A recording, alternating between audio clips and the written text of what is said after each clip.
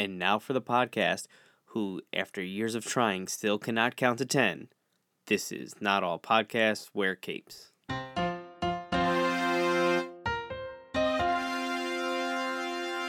We made it, What's guys. up, y'all? Hey, ladies and gentlemen. Hey. Happy New Year. Happy New Year. Happy New Year. Happy New It's a Year. day- Well, in a couple days it will be, right? But by the time you listen to it, this will have been from the past. Yeah. Right. We're recording the day, the 30th, right? Yeah. December Saturday the 30th, 30th. Yep. 2023. So, all right. So, hi, I am T. There is also someone named Spade and also someone named Ariani La Ciguapa herself here. And this is our podcast about, what's our podcast about? We always... In general, or this specific time? you have like topic? a tagline, and we never say it. And like other podcasts, like say stuff like, "This is the podcast of all the gamers," and so like, what? This is the what, podcast Your about radio whatever we voice? want to podcast on, whenever we Yeah, feel like right. podcasting, basically. Well, there's Yeah. capes, so there's like it's a superhero podcast.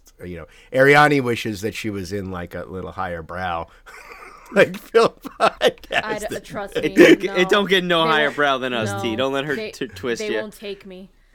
They won't accept me like you guys have. All right, so we do like superhero, sci-fi, fantasy, all kind of all the fun stuff. Even though we always accuse each other of hating fun. Because 2/3 of us do. Spade, what are we talking about today? This episode is our top 10 list of the year for 2023. And the big joke with us is none of our lists ever actually have 10. It's always more, could be less, could be 10 exactly, right, T? Depending on how many things you've seen this year. If last year is any indication of what your list looks like. Yeah, I don't.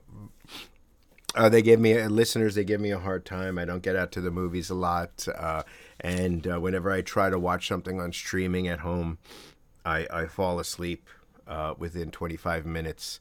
So I don't get a lot. I don't get a lot of watching in. It's all right. It is what it is. Well, I'm sure we'll have a comprehensive list and a lot of overlap with everything that we're gonna go over. We have some good stuff we could talk about. Should we explain how we tend to go through our lists? Well, I mean, my top 10 is the top 10 things I liked for the year. These are my top 10 favorite things. What I'm getting to is that if somebody has a particular thing that might be higher on their list, then we hold off until we get to that higher point. I think people will get the flow as we go along.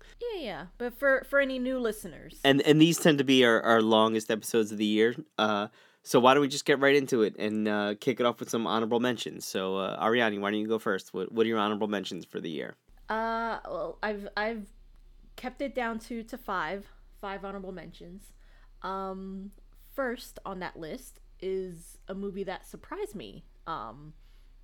I didn't expect much from it, but I really enjoyed it. It was Dungeons and Dragons. Oh wow! I saw it. I enjoyed that too. I had a really good time with it. I actually watched it on a plane, and I had a lot of fun with it. And towards the end, I got very emotional, and I was like, please don't let the person next to me see that I'm crying to the Dungeons and Dragons movie. I thought it was very, very good, very fun. I'll gladly watch more of those. Funny enough, as the big Dungeons and Dragons person, it did not make my top 10 nor my honorable mentions, and you'll see why later. All right, Ariani, let's just run through your honorable mentions. Run through mine? Yeah. Okay. And just run through them. All right. Next up is Elemental, the Pixar movie that came out, I think, in like June. I saw that. Oh my Yeah, god. really good. It was I saw that. so I liked good. it. I Really liked good. It had like a really like comeback moment in theaters where it came out in theaters. It didn't do well as far as like box office, but then like I guess because of word of mouth and how people were like really enjoying the movie, it just kept making more money and getting an audience In the theaters. And it's crazy because I didn't think it was marketed in a very interesting way. It was like pushed as like this Romeo and Juliet type story, which it is, but then it puts in this story about Immigrant tale. Assimilation, duty to your family, and as someone who is a first generation immigrant who grew up working in a store with their family has this sense of duty and stuff for their parents, honoring their sacrifice and all that stuff. There's themes of discrimination, and I'm just like, oh my god, so good. So good. I really loved it. It was really, really well done. And if you guys didn't watch it, there's like a special features kind of film. It's kind of really long about. Oh yeah, they did like a documentary. I don't remember the guy with the director. And it was really great because it's the guy in Up, the little Boy Scout, was based on the director, right? Yeah, he's the model for Russell in Up. Right. And I'm so like, hey, he's a model, and I brought my wife into the living room. I'm like, look, this is a model for Russ in the thing. He goes, oh, I completely see it. And it's not, he's like a very genuine kind of, and they do this thing where he's walking around his parents' store. It was a good movie. It was a good movie. It's great. It's great to sit down and watch with your kids on. Yeah. My kids, they loved streaming. Both of them really loved it. Yeah. Good animation, well designed characters, really interesting stuff. Mm-hmm. Yeah, I liked it. Absolutely. All right, keep going, Ariane. Go ahead. All right. Next is the Iron Claw, about the Von Erich family. I want to see that. Really good. I actually really liked it. There's stuff that I'm just like, I wish was done better. Bizarrely, an entire brother is left out of the movie, which is, I'm just like, why? I don't understand why they would leave an entire brother out of the movie. But like, there's a lot I can get into about like what I wish the movie had done, but other than that, it's like a real like meat and potatoes like biopic. Zac Efron is amazing. It's the best movie he's done, best work he's done as an actor. Really, really like sad. Just a really sad story. Well, yeah, if you know the true to life aspects of what happened to those guys, it's horrifying. Unfortunate. It's horrifying. Yeah. And the thing is, like with wrestling movies, the performers and the athletes, like they pay a price. They pay a heavy toll as performers, and just like the hits that they take and all this stuff. I mean, anyone who's seen The Wrestler with Mickey Rourke knows. That's, it's crazy good movie. But it seems like this movie is just like is that I'm looking at the thing right now on IMDb. Is that the guy from The Bear? Yeah, he's one of the brothers. Yeah. He's one of the brothers in it. It's a really good movie. I really liked it.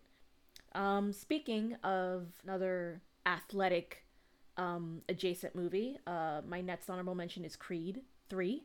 Very good movie. I'm very surprised at how good it was.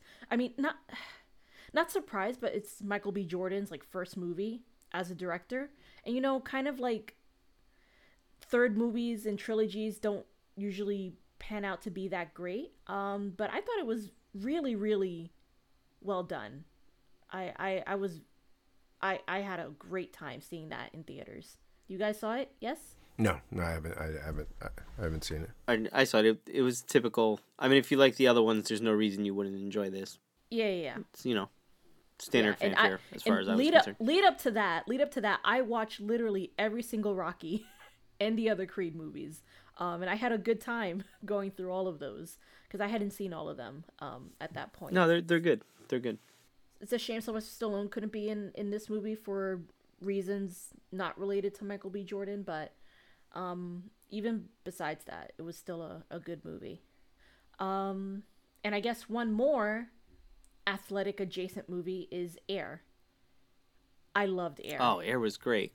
Air was very, very good. Fantastic. So good. It's that genre of movie that I call competency porn, where someone is just very good at their job. They're very good at what they do, and it's great to see. Matt Damon's so good. Ben Affleck is very funny. Viola Davis, Queen. Jason Bateman. Chris Tucker back in action was nice to see. Chris Tucker's so good. Jason Bateman stole the movie. Like, he was so funny. So funny. And like, you wouldn't think the movie was great. And you wouldn't think the story would be interesting. And then of course it's so interesting. Yeah, when that came out, I didn't even know it was out actually. I had to have surgery back in May, and I was laying on my couch and it was like 6 a.m. and I couldn't fall asleep. Mm-hmm. So I just happened to put the TV on, and it started that day on Amazon Prime for free. So I'm like, oh, I'll put this on. I'll fall asleep in a half an hour, whatever. I put it on, and I ended up watching the whole thing straight through. It was great. I really, really enjoyed Air. If you haven't seen it, definitely check it out. Does Michael Jordan actually make an appearance in the film at any point? So they cast an actor to play Michael Jordan, but you don't see when he's his young. face. Well, you don't see his face. Right, but they never show you his face. Yeah. They never show his face. Okay. And Ben Affleck said that the reason, he said in a few interviews doing press for the movie, he said that the reason he decided not to show the Michael Jordan actor is because Michael Jordan is so famous and just everybody knows what Michael Jordan looks like and who he is, that if you have an actor come in playing him, it's just kind of distracting versus all these other people who aren't really all that famous, and not someone that people can know. And not so much now, I guess. I mean, there's still his legacy is all of my students have original Jordans remakes, right? So and he's everywhere still. He's such a cultural touchstone of American culture, 90s to now, right? And I think it would take you out because he's such a huge being in American culture. He's too famous. I mean, not so much now. Right. That I understand why they would do it, and it gives you. I didn't see the film, so let me not talk about. But it sounds like a good decision, right? It was a good movie. T, you would love it. You would love it. You would really, really enjoy this movie. I think you would enjoy it. It's very engaging, more than you would expect from a movie about sneakers. Yeah. All right, those are all my honorable mentions. Okay, I'll do my honorable mentions, and I'll do a speed read of them because a lot of them are just Picard. Things we've talked about before. Andor. Right. No, Andor's my number one. Andor's my number one. Only Murders in the Building. Again, you have Meryl Streep was in this one, and she was awesome. You know what I mean? I put in honorable mentions because it's more of the same, but a lot of that same is good. You know what I mean? So it's a lot of more of the same. But you have the addition of Meryl Streep, and you have Ant-Man in there. Oh my gosh, Paul Rudd. Paul Rudd in there as the guy who got killed. So it's just it's really good. Honorable mention, Barbie. It was a good movie. All right, you gotta hold off on that because that's on my list. Yeah, Barbie made my list. Right. Higher on the list. You could just say higher up on the list. Higher on the list. Mandalorian season 3. I have as an honorable mention. Honorable mention here is Picard, season 3 of Picard. It was, and I know you guys didn't see it, so I know it's not on your lists, so I'll just give a little bit of lip service to it right now. This is for your brother. Right. No, it's not for my brother. It's for, dude, listen, the character of Captain Picard, when I watched him in Star Trek The Next Generation in the 90s, I really kind of he was really a role model, you know what I mean? As about how to conduct yourself and how to be a moral person. And that kind of thing. So this character means a lot to me. And then the first 2 seasons of Picard were mid to underwhelming and just kind of whatever. But there was a big course correction in Picard season 3, which made it a whole lot better. Now, there's a lot of fan service and there's a lot of stuff that made me not put it on my list. But I was really, really happy that if people have gone in, if there's any Trekkies listening, and you've seen season 1 and season 2 and you just tuned out of Picard, season 3 is a real good course correction. It is really a season of the Next Generation. It's not a season of Picard. It's a season of Next Generation. This is the one where they brought all the old characters back, right? Right. Yeah, well, I mean, yeah. And, okay, so enough of that. Gen V is on this list. Is it higher on your list? Higher on mine, Spade? Yep. Okay, is on my honorable mention. And then I have here, and this is, I'm giving course corrections. I have A Haunting in Venice. I really Kenneth Branagh, the Kenneth Branagh, Agatha Christie, because Kate and I, we're all about Agatha Christie. It's another course correction type thing because Death on the Nile was so ridiculous. The first one, Murder on the Orient Express, it was all right, but it's Kenneth Branagh doing big Hollywood things and changing the stories. But I liked The Haunting in Venice because I felt like it was a smaller film. Those are my honorable mentions. All right. So my honorable mentions. this one was a lot of fun. So I try to always like diversify and include comic books and some other stuff, not just movies and film, TV shows. I mean, so my first honorable mention is the Spider-Man 2 PS5 game, which was a lot of fun. I haven't started it yet. It's the only reason it didn't make my actual list is because it's pretty much exactly like the first game. Like, there's nothing really like crazy and innovative about this. It's basically just for story. So if you like Spider-Man, you have a PS5, it's worth your time. It's a lot of fun. It's pretty cool how they remix a lot of the greatest hits of Spider-Man into this video game with the world that they're building. But yeah, definitely worth checking out. Also on my list, 2 DC properties. One that I really enjoyed, Blue Beetle. I don't know if you guys ever saw it, but Blue Beetle was a lot of fun. It's a lot of fun. It's worth your time. It's really good, and I'm glad they're going to keep him around in the new DCEU.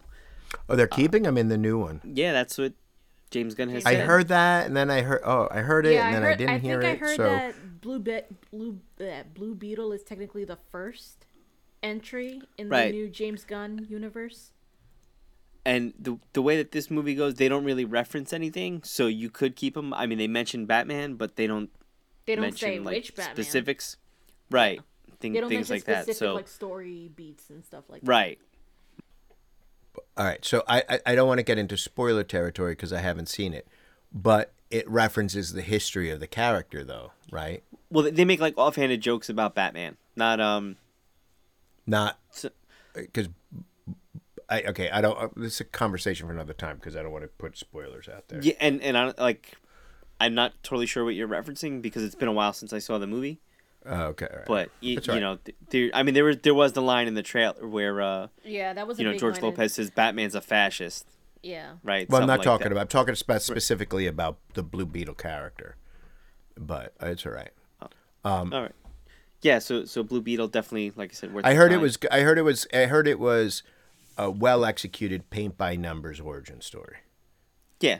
From what I heard, it's like the kind of movie where if it came out like maybe 5 or 6 years ago, it would be the best thing ever, basically. I mean, it's one of these big swing movies, right? It's a character that no one really knows. Yeah. So you're either gonna go or you're not gonna go. Like, I didn't see this in the movies. I saw it when it was on DVD or streaming. Yeah. But Blue Beetle, now, to be fair to Blue Beetle, Blue Beetle is an old character originally from Charlton Comics before DC bought the property. And Night Owl from The Watchmen is based on Blue Beetle.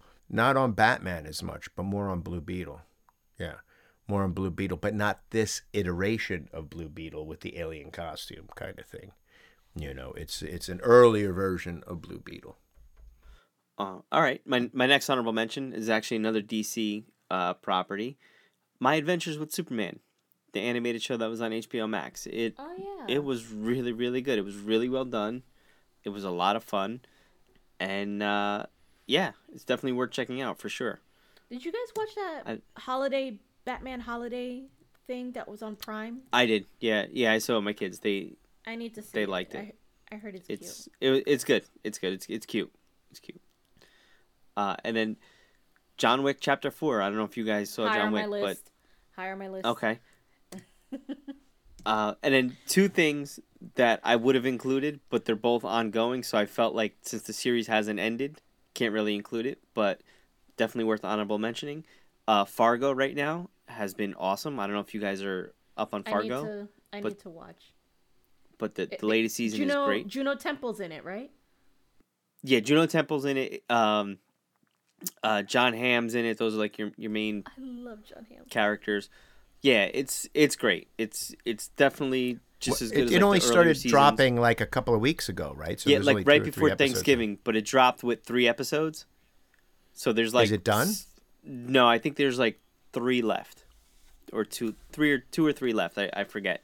But Joe Keery's in it from Stranger Things, and it actually took me like 3 episodes before I realized it was him because he just looks so different than his Stranger Things character. And then the other thing, Invincible. Invincible had 4 episodes, so it's only a half a season. It's coming back sometime in March, but right. But Invincible is just awesome. So, all right, we did enough talking. Ariane, you want to kick it off with your official number 10? Well, here's the thing. So I have 5 on my list that are just TV, and then I have my official top 10 because there was a lot of good stuff this year. Wait, hold on. So you have 15? No one can count to 10. Actually, technically, she had like 20. It's literally the same thing I did last year. It's the exact same thing I did last year. So you can't. Okay, can't so fault me. what's your top 10? Your movies, or is it your? My top 10 are movies. This Okay. this is literally just TV. All right, so go ahead. Run through your 5 shows real quick. Go ahead. Bullet them off. Go ahead. 5 is just a permanent, always fixture. It's what we do in the shadows. Great season. Didn't make my list this year, but it's great. Great season. Yeah, we this almost year. put it on my honorable mentions, but I haven't seen it. I didn't know only saw the how first they were couple going to episodes. handle the Guillermo as a vampire story. I thought it would be like a little jump the shark type thing, but it was like very funny. Very funny. No, yeah, it was a good season. It's disappointing that they announced that the next season is going to be the last one already. I know, but you know what? They quit while you're ahead, you know? Right. Yeah. But it was a really good season. I think the joke that I thought about the most this year was right in like the first episode where they go to the mall and Laszlo passes by a store that says Baby Village and he goes, it's a good place to keep them. So there's some good writing in this show. Some really good writing. Very good episodes. Yeah. All right. Next up for TV is Jury Duty, which was on Amazon Prime. So good. Did you guys hear about the show or watch it? Heard about it when you talked about it. Never watched it, but my parents saw it and they liked it. It's so good and surprisingly gets to you like emotionally. James Marsden he's not the main character, but he's the most famous person in the show. If you don't know, the premise is that a regular man is brought on for jury duty, but he doesn't know that everything about the jury duty is fake. The case is fake. The lawyers are fake. The other jurors are all actors. James Marsden is a literal actor. He's playing himself. And they set up this whole nonsense. Is it meant to be thing. like a reality show kind of thing? It's like a reality show. So they have hidden cameras on everything. They have a story. Okay. They even have a story that like involves the other jurors because they're playing characters, you know? So they even have like stories that they pull off like with just each other. But the main focus is on Ronald, who is a real person. But they do all these things and kind of like put him through like kind of like tests kind of to see just like how he'll react to like these insane things that happen while he's on jury duty. It's so interesting and so well done how they pull it off. And the last episode, it's a comedy, right? It is a comedy. It's very funny. It's very, very funny. James Marsden does not get enough flowers for how funny he is. He is nominated for a Golden Globe for this. So I'm glad for that. Not Sonic 2? Not Sonic 2, no. Which I don't think came out this year. Or did it? I don't even know. Oh, I don't remember. Yeah, no. But Jury Duty is very, very good. I loved it. Next on my TV list is Poker Face with Natasha Lyonne. It was on Peacock. Oh, yeah. That was great. I completely forgot.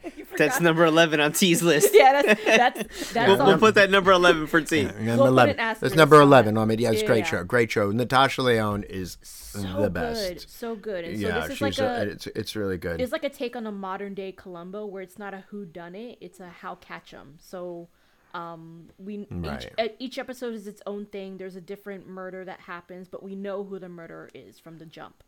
Right, it's a murder in reverse. Yeah, right. yeah. So you just how does Natasha Lyonne figure it out? yes, right? and the catch is that she kind of has like a little. It's not exactly a superpower, but it basically is where she's like a human lie detector. Right, yeah. She knows when people are lying. Right. And she just says bullshit. Why are you Yes. lying to me? Bullshit. Yeah, right. yeah. So, So she she just catches knows, them and in that the lie. you just And have to then- accept and then, that. And then the yeah. thread unravels slowly. And there's also like an overarching story involving her character, but it's just like it's like the first episode is about this story that happens to her, and the last episode is this story that happens to her, and they drop little things throughout the season, but it doesn't really affect each episode as far as like Yeah, she's murder. going from town to town, Yeah, like doing, like, Lou little Ferrigno's jobs. Incredible Hulk, Bill Bixby. Yeah. Just going from town to town. She's doing right. a different job each episode. And the actors on the show, they get great actors. Great Adrian Brody, Yeah. Mm-hmm. Nick Nolte. Oh God, this lady's name is something Cherry. Like like so many good character actors. Top actors. Top tier actors all throughout the series. No, it sounds good. Maybe next year when nothing is coming out on streaming because of the strike and everything finally catches up, go back and catch up on some of these older shows. Well, definitely. It's a good show. It's a good. It's if worth you're your a murder time. mystery person, this is it. Yeah. Even I should that should definitely be on my list. It's worth your time. It's very, very well done. All right, next on my list is Gen V. Higher on my list. Okay, all right, and then I'm sure this last one is also higher on the list. It's The Last of Us, which is higher on my list. Yeah, one of my top shows. Yeah, higher on my list. Okay, all right. So then now we can go one by one with our number 10s. Should I go or should I? Yeah. Ladies and gentlemen, half an hour into the show, we're finally getting to the top 10. Exactly half an hour. Yeah. All right. My number 10 is a documentary, which was very, very good. It's called Still. It's on Apple TV. It's about Michael J. Fox. He's basically telling his own life story. It's about being an actor, about battling Parkinson's. And you kind of think like it's just like, yeah, I've heard this before, but it's very, very different hearing him talk about it like himself in a very like in-depth kind of way, and seeing like just how, I don't know, like it's just very, very interesting and very good to see, like, even with like this very, very horrible disease, how he's still so positive, which is also just like another thing where it's just like, people with a disability or with a debilitating illness, like they don't always have to put on a performance of positivity, but he also doesn't want people to pity him either. It's very well done. They have great little like moments where like they have like an actor kind of playing him as he goes through his career and through his diagnosis. But if you have Apple TV, it's not a long documentary. It's just a 90-minute documentary. It's really, really good. All right. T, you want to do your number 10? Okay, for my number 10, Paw Patrol, The Mighty Pups. I have Paw Patrol, The Mighty Pups, and Ariana, you could get into it because I agree with you. But About listen, what? Paw What did I Patrol do? is. What did I say? Oh, we talk about like some kind of philosophical problematics with Paw Patrol, which is a fair criticism of it. But in the end, it's about. When did I say that? I think. Did I Oh say my that? God! We said Did I say that for real? normalizing a police state. Oh, I was like I joking mentioned about it. that, You were but like, okay. but, I mean, it's a fair. And you I saying corrected Paw you, Patrol is but I'm sorry, I didn't mean to correct. There is an argument to be made that it is the normalization of the privatization of the police force. The normalization of the privatization of the police force. But it's insidious like that, Dude, because one of them is a garbage man. Like, He said defund You Paw know. Patrol. nobody's a garbage. Excuse me. Did you just call Rocky a garbage man? he's a recyclable. Okay. So, What's wrong with being a garbage man? So late. Okay. Oh, Okay. that's my For point. those of you, for those of you who do not have children who are listening, Paw Patrol is a bunch of not dogs, I think everybody kind of But- knows him. not dogs, but puppy first responders, and they have all this great gear, and I sometimes love they have Team Mansplaining Paw superpowers. Patrol right now. This And, is the highlight of 2023. But it's. Is this really but happening? I went For real? to. Right, because I went to the movies because it's about, right. I'm not approaching this top 10 list about, like, I'm just saying about things that were good this year, right? And what happened was I went with my wife, I went with Ronan and Simon, and it was the first time we all went to the movie theater together, and I was like, oh my gosh, this is going to be okay. And there's a kid crying at 2 rows ahead right off the bat, so I was really comfortable. It wasn't like the first weekend. It was like a matinee. It was like we're going to a Marvel movie and we're like, get this kid out of here oh my right God. now. Right. And, we're sitting there, and we're watching this movie, paint by numbers. The puppies find a meteor that gives them superpowers. Oh my goodness. You can write it yourself in your head. And Space puppy at the cops? end, at the end, Ronan stands up. He's like, "That was a good show." And then he started to walk out like that. So, Mighty Pups, Ronan. I had a great time they did their with thing, my huh? family. I had a great time with my family. Cinematic experience there. There's a great song. I don't want to say great song. I take that back, but it's a very popular song. It ain't going down like that. It isn't going. And they talk about, and it's like, yeah, we're a crew that, well, you can't split us up, but we're the best kind of Ariani's face right Great. now was amazing. thing. Paw Patrol, the Mighty Pups. Wow. I recommend, if you have a child, go out and see it or Amazing. stream it immediately. All right. Well, I'm glad that made. You know what? Good for T showing up for our younger fans, That's it. our So, very young fans. I have kids. 2 of them. This is something you definitely cannot watch with your kids, that's for sure. Number 10 on my list is Twisted Metal, the show that was with Anthony Mackie based on the video game from the early PlayStations. Right. This show was so much better than it should have been. It was funny as hell. It's a good time. Definitely worth checking out. There's only I think 10 episodes. They're on only Peacock, right? 20. It's on, I think Peacock. The longest episode is probably 25 minutes, but the cast is great. Nev Campbell's in it, Anthony Mackie's in it. Will Arnett does the voice for the crazy clown character, and why am I drawing a blank? Oh, Thomas Stephanie Hayden Beatriz? Church. It plays the main cop antagonist. I'm telling you, Twisted Metal. Can't recommend this enough, especially It's for a our series. audience. It's a series. It's I would call it a comedy. Just check it out. Give it 2 episodes. Elevator pitch the premise. Is it like a Death Race 5000 kind of thing? So here's the thing. This is kind of like a prequel to the actual what the game is, because the game is cars smashing I'm not around. familiar with the game. Okay. Yeah. The cars are just racing around, smashing each other, trying to blow up your opponent, kind of thing. Mad Death Race 2000. Death Race Basically, 2000, right. Yeah. In the show, Thunderdome? Anthony Mackie's what they call a milkman. He's basically like a delivery boy who goes from.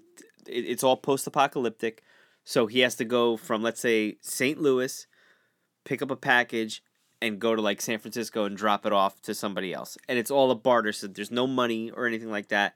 So it's basically whatever package he's bringing, and then hijinks and stuff happens along the way. And, more characters are introduced, but it was a lot of fun. It was way better than I thought it was going to be. A couple people told me to check it out, that they thought I would like it, and I really, really did. It was good enough to make my top 10, for sure. Nice. I'll check that out. All right. Okay, so we're on number 9. Ariani, number 9. Go ahead. Okay. My number 9 is a Netflix streaming movie called They Cloned Tyrone. Yeah. That's on my didn't get to watch but wanted to see it or didn't finish it. All right. it's on So that if you want an elevator pitch for this movie, imagine. Can I guess? Yeah. It's a guy named Tyrone and he got cloned? Well, wait. I don't want to. I don't want to. Well. Oh, so it's not just a clever title then. Yeah. But it's like if They Live, Us, Invasion of the Body Snatchers, all had a baby, and the baby was a blaxploitation film. It's like, have you guys ever seen Black Dynamite with Michael Jai White? No. It's a comedy blaxploitation. It's a very funny movie, and ironically, the plot is actually very similar. But it's basically a blaxploitation. This movie is a blaxploitation sci-fi mystery movie. John Boyega's in it. Jamie Foxx is in it, who is very good. He is a very funny. I'm just like, why is Jamie Foxx playing this insane-looking pimp in 2023? And Tiana Paris, who was in the Marvels, she is playing a hoe, also in a very blaxploitation type of mannerism. I was very surprised by this movie. I had a really really good time with it. It's a film made by a first time director, Jewel Taylor. Kiefer Sutherland's in it. Really really great movie. I had a really good time with it. It unfortunately came out the same weekend as Barbie and Oppenheimer, so it kind of got buried under them. But definitely worth your time. All right, T, how you following up Fall Patrol with your Could number you 9? possibly Let's see follow what you up got. Paw Patrol? Guys, I'm going off the rails now. You guys are going to go even like off the reservation. This next one is a podcast. All right. Okay. And it is a live play Call of Cthulhu tabletop RPG role-playing game podcast. And it's called Ain't Slayed Nobody. It's a Call of Cthulhu role-playing game, so it's much different than Dungeons and Dragons. It's more, when you play a Call of Cthulhu, it's very dangerous. Characters die all the time. It's more atmospheric, and if you know anything about Lovecraft and Cthulhu mythos and Yog-Sothoth, but the reason why I'm putting it here, it's just really good, and what I like about it, it's short form. So if anybody knows, have you guys ever heard of Critical Role? Yeah. They Yeah. Dungeons and Dragons. They have a Like right Matt Dungeons and Mercer's Dragons. on it and So stuff. right, all right, so you guys know the problem with that is not that they're not good, it's that it's such a time commitment because every section that they release is at least like 3 hours or something, and it's like 30 episodes a season, a campaign or something like that, 40, 50. There's no way to it's almost so dense that even a person like me, I can't go in and just start watching it. In Ain't Slayed Nobody, each one is only about 3 episodes and they're about an hour, so you can kind of go in and get the whole experience of a scenario and get out of there. So it's really great. They have people from all the English speaking countries in it, you know what I mean? So it's a good group of people who have some acting chops and they tell a really good story. It's just a lot of fun. So it's like a and radio it's really good. So drama, kind of. right, but they're playing the game at the same time. Okay. And it's heavily edited, so any kind of like stuff is taken out. So no filler kind of thing. Right. They cut the fat. And I mean, you hear the dice roll, but they don't do it a lot. So it's like one episode. I mean, one scenario they call it it's 3 episodes. There's you just have to see it. Call of Cthulhu. But I think it's really really good. So if anybody wants to be introduced to what a really good Call of Cthulhu game is like, and where people are in like live streaming or live broadcasting gameplay and RPGs, this is something to jump into. Again, it's called Ain't Slayed Nobody. And you just look in the podcast and you find something that's like one of 3 and then start checking it out. It's really good. So I'd go Ain't Slayed Nobody, a podcast, live streaming, tabletop RPG called Cthulhu. Cool. Cool. All right. So number 9 on my list is Barbie. Higher on my list. Higher on your list. All right. So we'll hold off. All right. All right, get Ariane. What's next for you? All right. My number 8 is Guardians of the Galaxy Volume 3. Higher on my list. T. All right. Okay, We're we're back going to to T. get, this is really nice, back to T, back to a Call of Cthulhu adjacent, all right? So now, this is a book, a tabletop role-playing game book from Monty Cook Press, and it's called Old Gods of Appalachia. and they say Appalachia, and we say Appalachia, right? So Appalachian Mountains, and it is a setting book for something. It's like Call of Cthulhu, but a different rule system, and it's set in the 1920s and 30s, and it's just all this. It's like an alternate East Coast United States in the 1920s, where everything from the New Jersey Devil to all these kind of things, they don't call them that, but there's just horror in coal mines and poor people, having to go and fight up against all this Call of Cthulhu. It's just really beautiful. The art is wonderful. And what's the, did you say the name of the book? Did I miss it?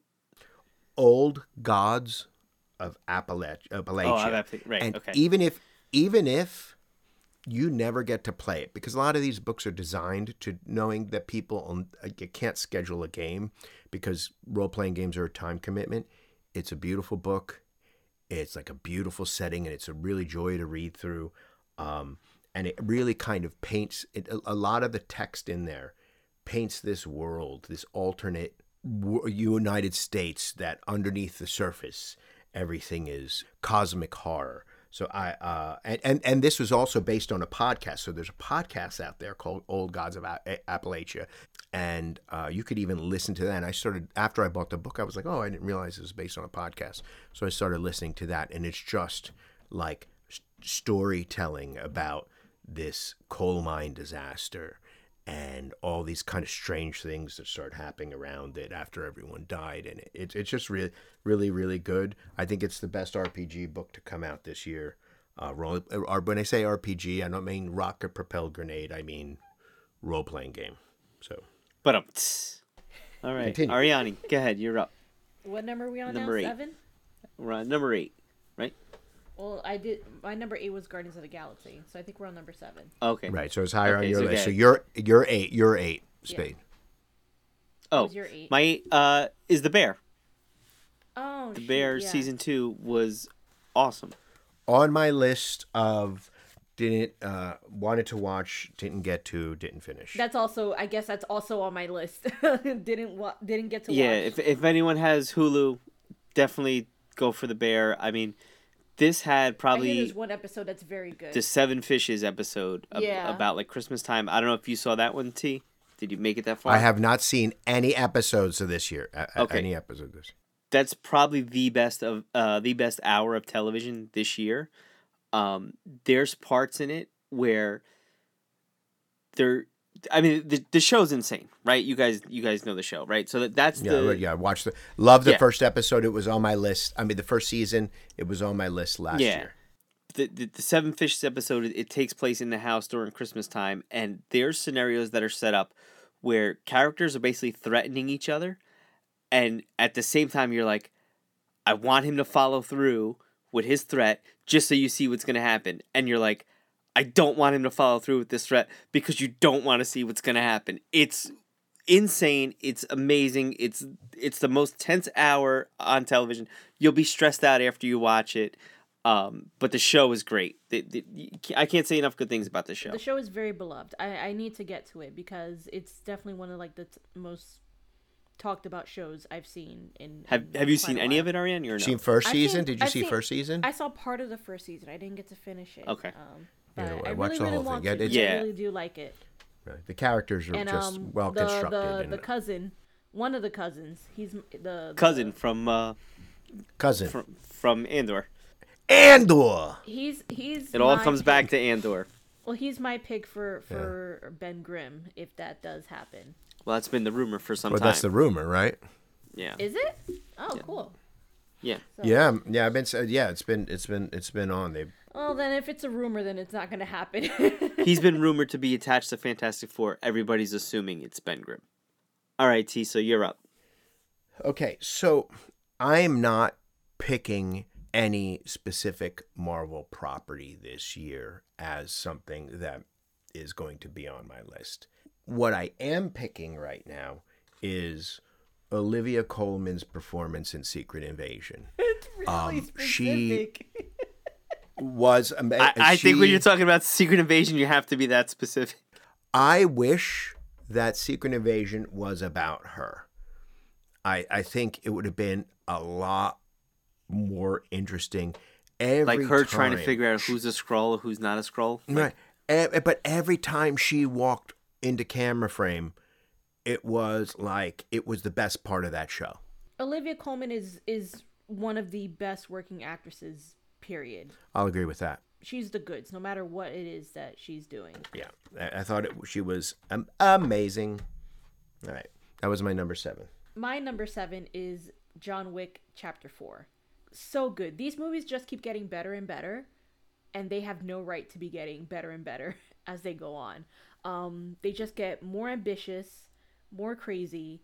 If I had a nickel for every time Donnie Yen played a blind man and just kicked everyone's ass, I'd have 2 nickels, because I'm like, I can't believe they had Donnie Yen play another blind character and just absolutely shredded everybody. He was so good. this was a great movie. It was a lot of fun. I mean, I know the big thing was, oh my God, it's 3 hours. But when you watch it, you're like, You don't 3 feel hours, it. but I don't know what I'd cut out of it. And then That's all the the thing. action pieces, like the next one outdoes the one you saw 10 minutes ago. It's insane. All I have to say is the sequence with the staircase, one of the best stunts I think I've seen in ages. Just that whole sequence with the staircase was so good. Did you see it, T, or? No, I saw John Wick 1 because everybody was saying it was great, and I thought it was fine. I enjoyed it. I was entertained. I didn't kind of like connect with John Wick 1, so I never kind of revisited it. You know what these are kind of like? They're like the Fast and the Furious movies, kind of.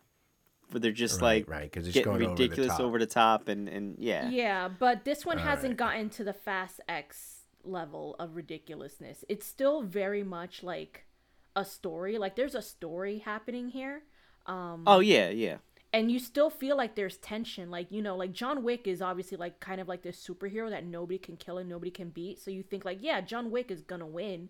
But because he gets his ass kicked so much, you don't know how he's gonna get out of it. Like, you still feel all the hits. You still feel all the tension. Oh, yeah. Of everything. And actually, they filmed in Jersey City. They filmed on the Path in Journal Square. There's like a scene early in the movie where it's like lampshaded to be like Japan, and I'm like, no, that's the Journal Square Path station. That's the Path train.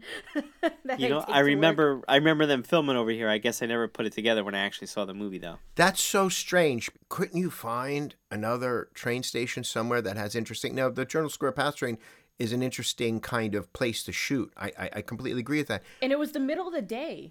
A main artery to New York, to shut that down for a film, to not be authentically in Journal Square, it's kind of weird, right? You'd think you'd find somewhere else, like shoot somewhere in Cleveland, where no one takes public transportation. I guess the location scout was like, this works. This could be Japan. Because you see, like, they definitely did some editing where, like, the text is in Japanese and all that stuff. But the movie is very, very, very good. I had a very good time with it. I did not expect to like it as much as I did, but I really, really did. Okay, who's up? Me? T? Yeah, you. Gen V. Generation This V. is where Gen V is on the list. So you finished it, T, or you didn't finish it? I forget. Yeah, I finished it a couple of days ago. I really liked it.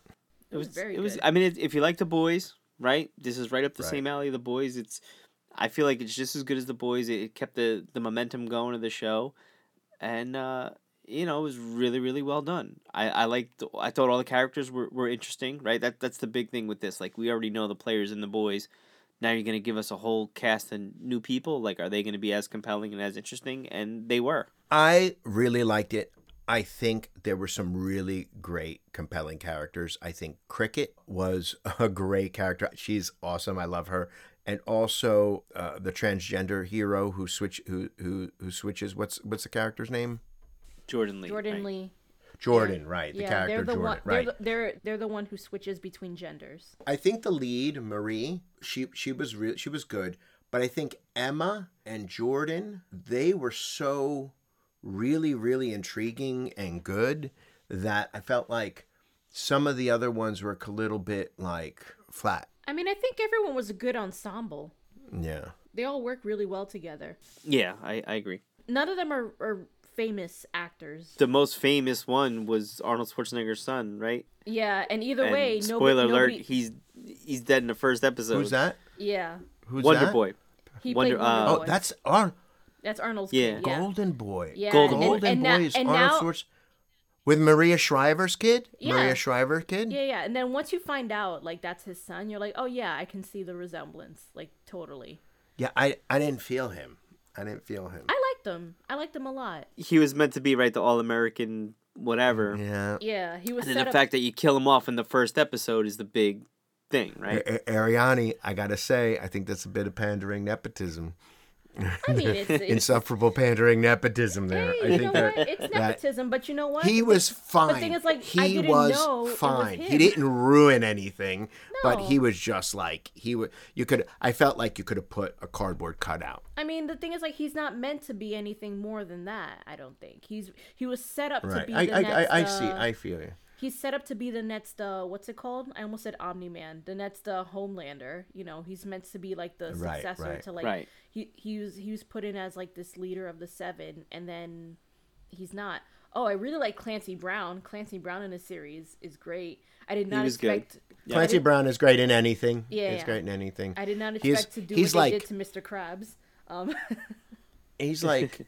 He's like a utility fielder. You know what I mean? Whatever. He just put He's him a in any good- position, good And he's going to be character. good, yeah. Get him in there. He's going to Nice, be good. Yeah, nice sport Clancy ball Brown. reference there, T. I like that.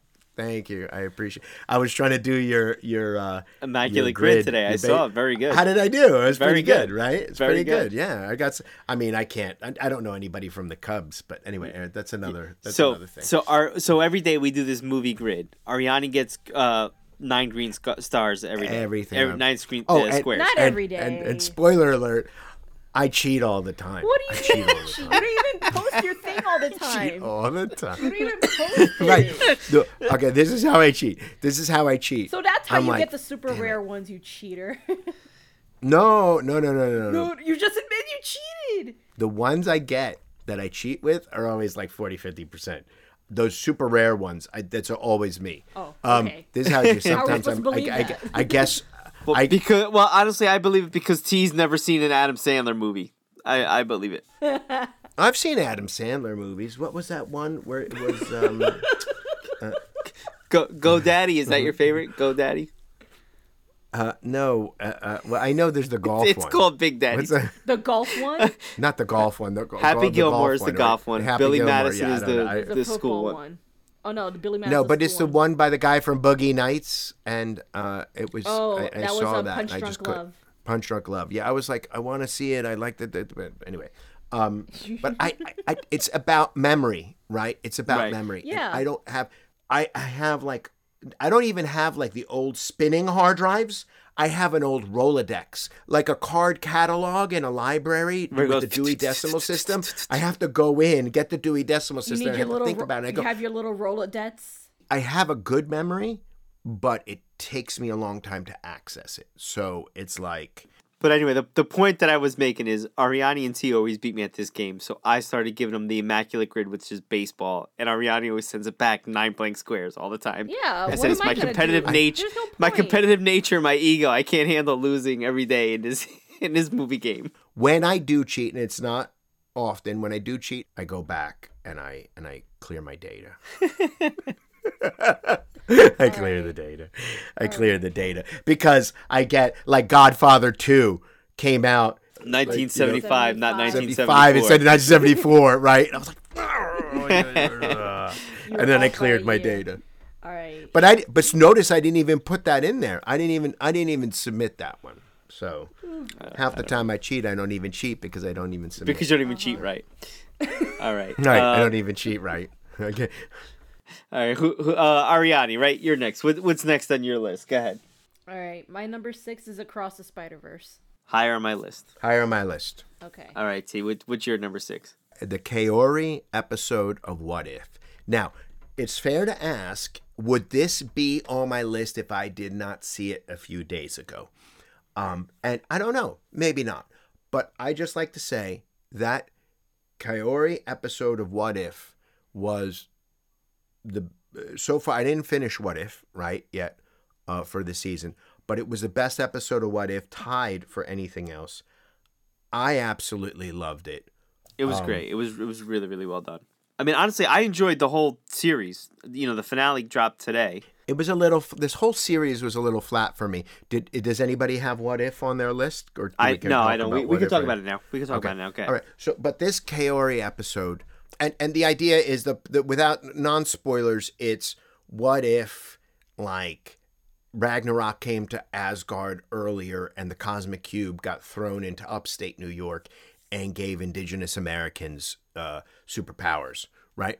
The reign of Queen Isabella, right, when they were sending people there initially. They went and they got these things, and then the Spanish came and they fought them back. Did the Spaniards come up to New York? I was asking that. I'm like, but why wouldn't it be I was the asking English? that when I was seeing it. The French, probably. Or the French, But yeah. what happens is it was really early, and there wasn't that thing. The Spaniards were in Florida.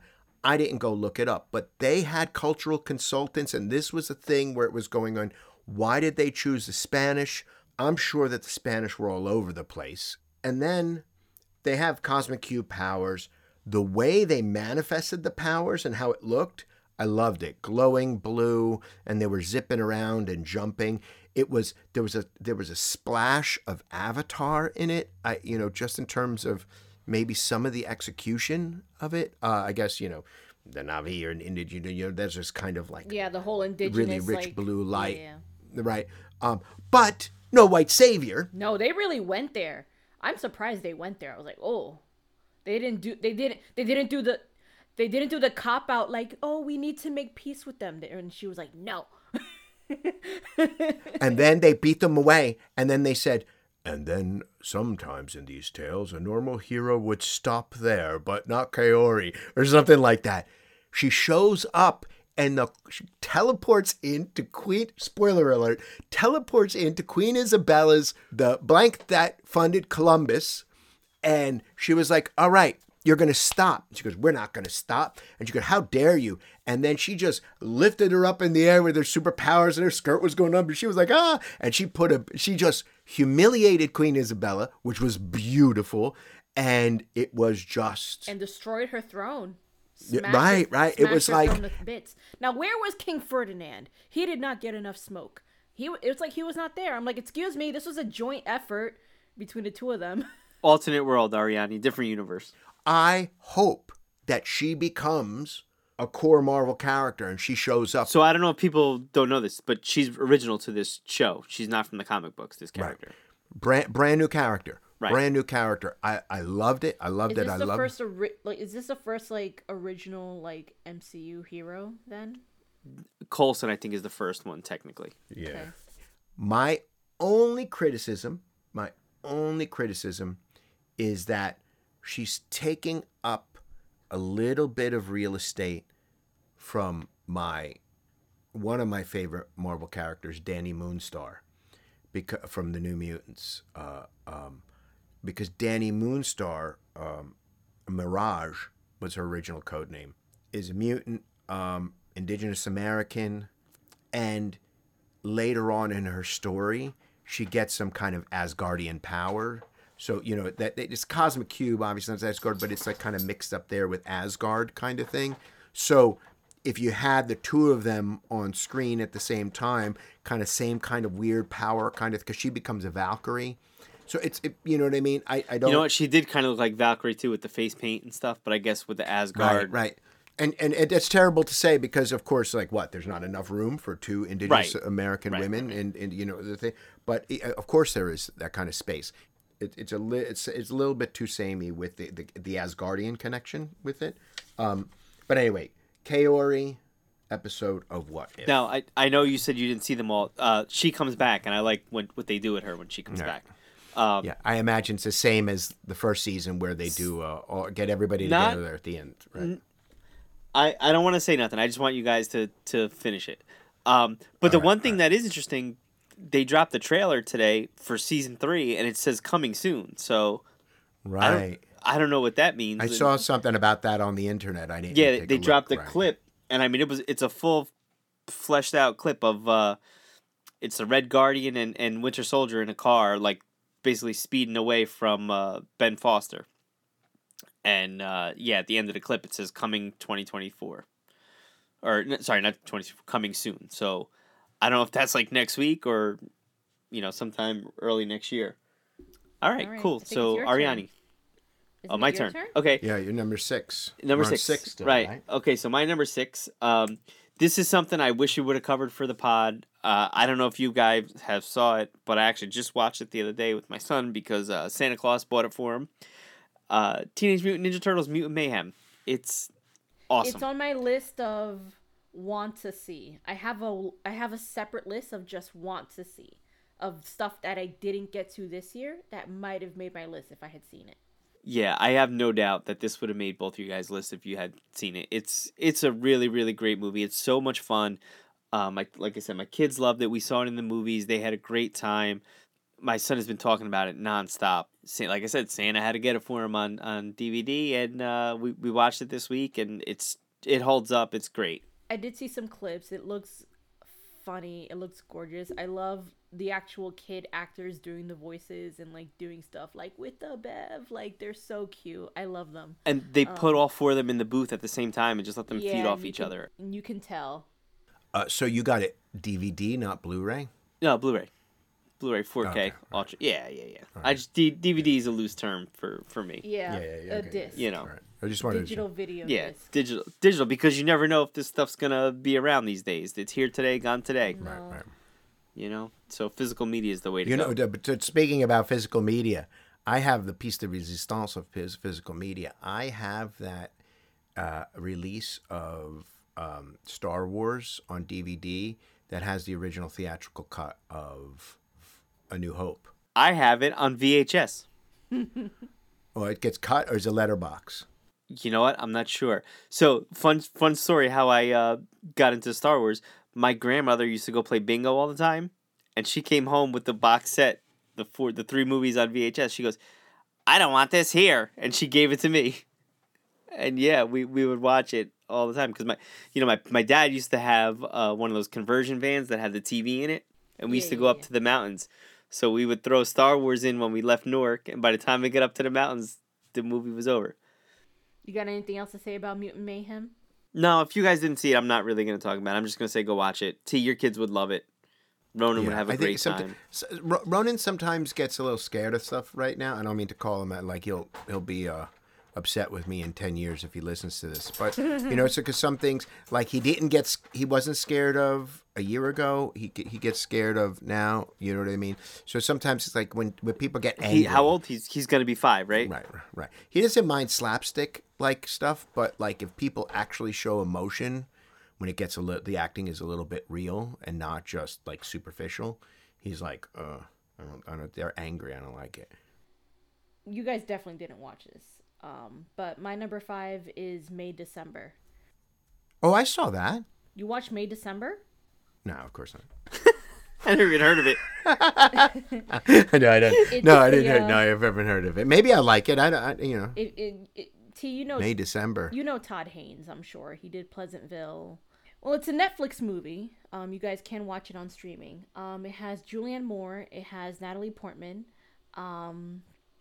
And a younger actor named Charles Melton, and he's my pick for Best Supporting Actor of the year. It's like neck and neck with like Ryan Gosling and Barbie, but I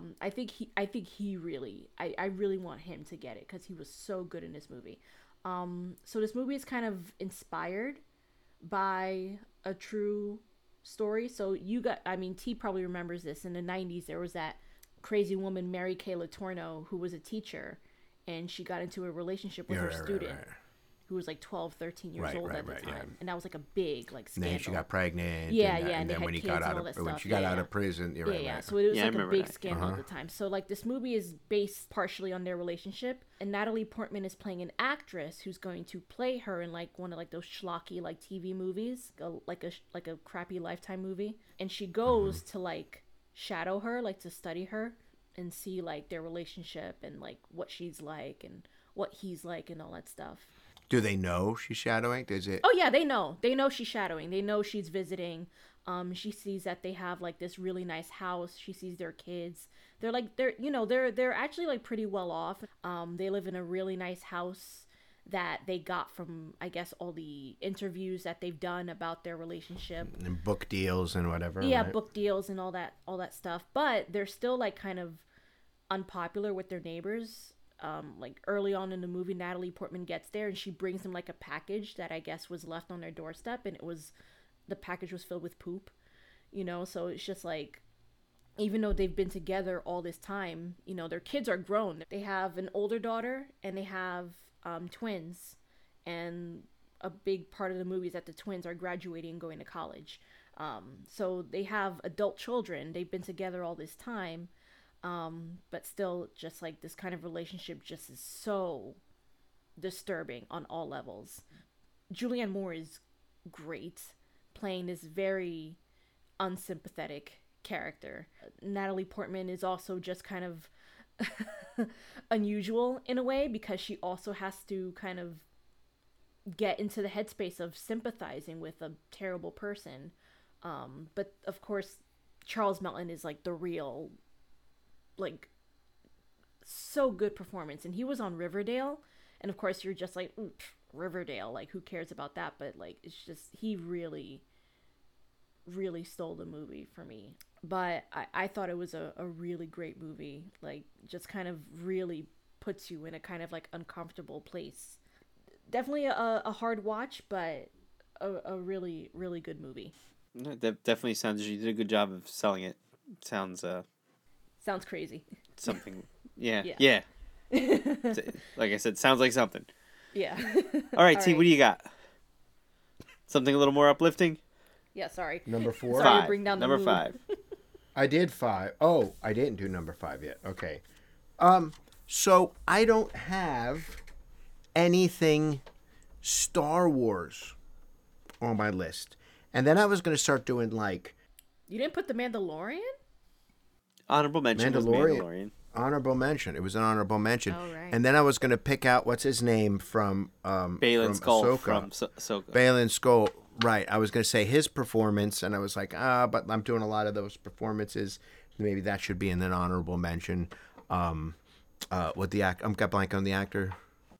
Oh, Ray Stevenson? Ray Stevenson. Titus Pullo himself. I fell in love with that actor back in when Rome? he was doing HBO's Rome. Yeah. He was great. He was the best part of Rome. It was great. And he's been in everything over the years. So instead, and I'm breaking another rule here. I'm going to break a couple rules here. There are no rules to break. We set our own rules. There are clearly no rules. So this is a book, but there's an implied rule that I'm breaking, because this book, it's a book. It wasn't released in 2023. Oh, well, yeah, you can't. That's a rule you can't break. It had to come out this year. That's the only rule of the podcast, is it had to come out this year. So I'm breaking it. Yeah, I think. Right, so I'm breaking a rule. So I encountered it this year, and the book is called Defining a Galaxy. And what it is, it's a book by a role-playing game designer named a tabletop role-playing game designer called Bill Slavicsek, and he's done so much stuff for Dungeons & Dragons and all these things. And he worked in the 90s at a company called West End Games. And this was at, like, they call it the Dark Ages of Star Wars. It's before the expanded book novels started coming out, with where Grand Admiral Thrawn was there, the heir to the Empire era. Everything was done. The toy sales dropped off. And this company in New York called West End Games got the rights to do a Star Wars role-playing game. So what they needed to do was you buy a book and you have a thing of, this is the galaxy. So they had to start making up stuff for this book. And these folks in this company putting together a Star Wars role-playing game started inventing, just like saying, we'll do this and we'll do that. And they just started filling out the galaxy. And so much of what they did, like the guy Hammerhead with the one that goes out like that, it's like they're called Athorians. So they named half the races in the thing. They named all this stuff. And so much of what they did, it's starting to show up, right? Yeah, it's starting to show up. So like all these different planets are like, oh, where was the first appearance of this planet? If you're like going in to Ahsoka and you're saying, oh, it was in this module. So they're starting to canonize it. You know what they made up in the very first book, in the very first adventure? The ISB, the Imperial Security Bureau, which is all Andor, right? It's that thing where they're sitting around in all the white suits, Right. the KGB of the Empire, right? They invented that, and there's and that's just one example of many, many, many things. Defining a galaxy. And now look, it's a super easy read. This is not high literature. This is just a role playing game design. Is it a story to you, or is it one of those like bunch of entries and like you read about like a thing? No, he's talking about what happened. It's like he's talking. He's going, hey, all these books start off with, hey, I love Star Wars as a kid. This is where the first thing, and then I started working at this company in the '90s. So he goes through his life, and then it gets to the meat of it, like chapter 4 or 5, where they start talking about the production of these books and where all this stuff was coming from. So it's really great. Defining a galaxy. If you are a deep Star Wars lore person and you have to be a complete Star Wars completist, this is a must-have book, because so much of what is currently Star Wars, it's down in the weeds of this small, tiny gaming company in the early 90s, late 80s, early 90s. Yeah. Cool. Defining a Galaxy, Bill Slavicsek. All right. Number 5 for me, Across the Spider-Verse. Only number 5. Yeah, there's some stuff. Across the Spider-Verse is great. I have it higher on my list. Wow. There's some things that I don't know. Higher on my list. I don't know if you've seen higher on my list. What's up on my list. That's why. So, but yeah. Across Spider-Verse. All right. All right. It's higher Go on ahead, T's Ariane. list. Number 4. Number 4. All right, T. Here we go. Number 4 is Poor Things. I adored Poor Things. He said this would be on your list. He called it today. Oh yeah, no, I put it on as soon as I watched it. First of all, gorgeous movie, gorgeous. Everything looks like it's made out of candy. The production design and everything looks like I don't know if you guys are familiar with the architect named Anthony Gaudi, Spanish architect. Yes. Everything in this movie looks like Gaudi designed it, and it jumped out at me as soon as I was watching it. I was like, oh my god. This is so whimsical and crazy. Time out.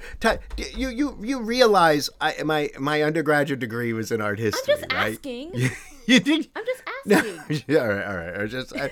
Sometimes I'm just like, Ariane, do you know who I? All right, do you know? relax. I'm just saying. I'm just throwing it out there. Our audience may not know. So like if you guys are not familiar with Anthony Gaudi, look up some of his stuff. He's that big organic looking. It's very organic architecture. But yeah, and I just saw this last night. Was it last night? Yeah. Yeah, it was last night. So it's fresh in my mind. I absolutely agree with you with its mise en scène on crack. It actually reminded me of The Cook, the Thief, his wife and her lover back. Yeah. Is like, yeah, right. And like where they had this, like all the rooms were connected and it was so constructed almost as a stage play. And then there was the way the costuming it was in. Costuming is great. Right, because it was kind of like in The Cook, the Thief, his wife and her lover, they had like Jean-Paul Gaultier design everything, right? So I felt that like, so okay, she was dressed like. For Spade, do you know what this movie's about? Poor Things? Yeah. Do you know anything besides what T described to you earlier today? I'll do an elevator pitch for the audience, okay? Well, I have a simple description that I think sums it up perfectly. Okay. I call it Horny Frankenstein. Okay, I'm in. Right, yeah, it's a retelling of Frankenstein almost. Yeah. When T said, "Oh, I'm going to see Poor Things," I thought you were going to see like a play with your wife. I had no idea this was a movie. I never even heard of this until you guys said it yesterday. So that you make fun of the movie grid because it's just like, oh, this director, nobody's heard of them. This is one of the directors that showed up on the grid. It's Yorgos Lanthimos. He did the Favorite, which was a great movie. Very good. I'm not as in love with this. I liked it. I'm not as in love with it as you are. I think there's some serious core problems with we're at an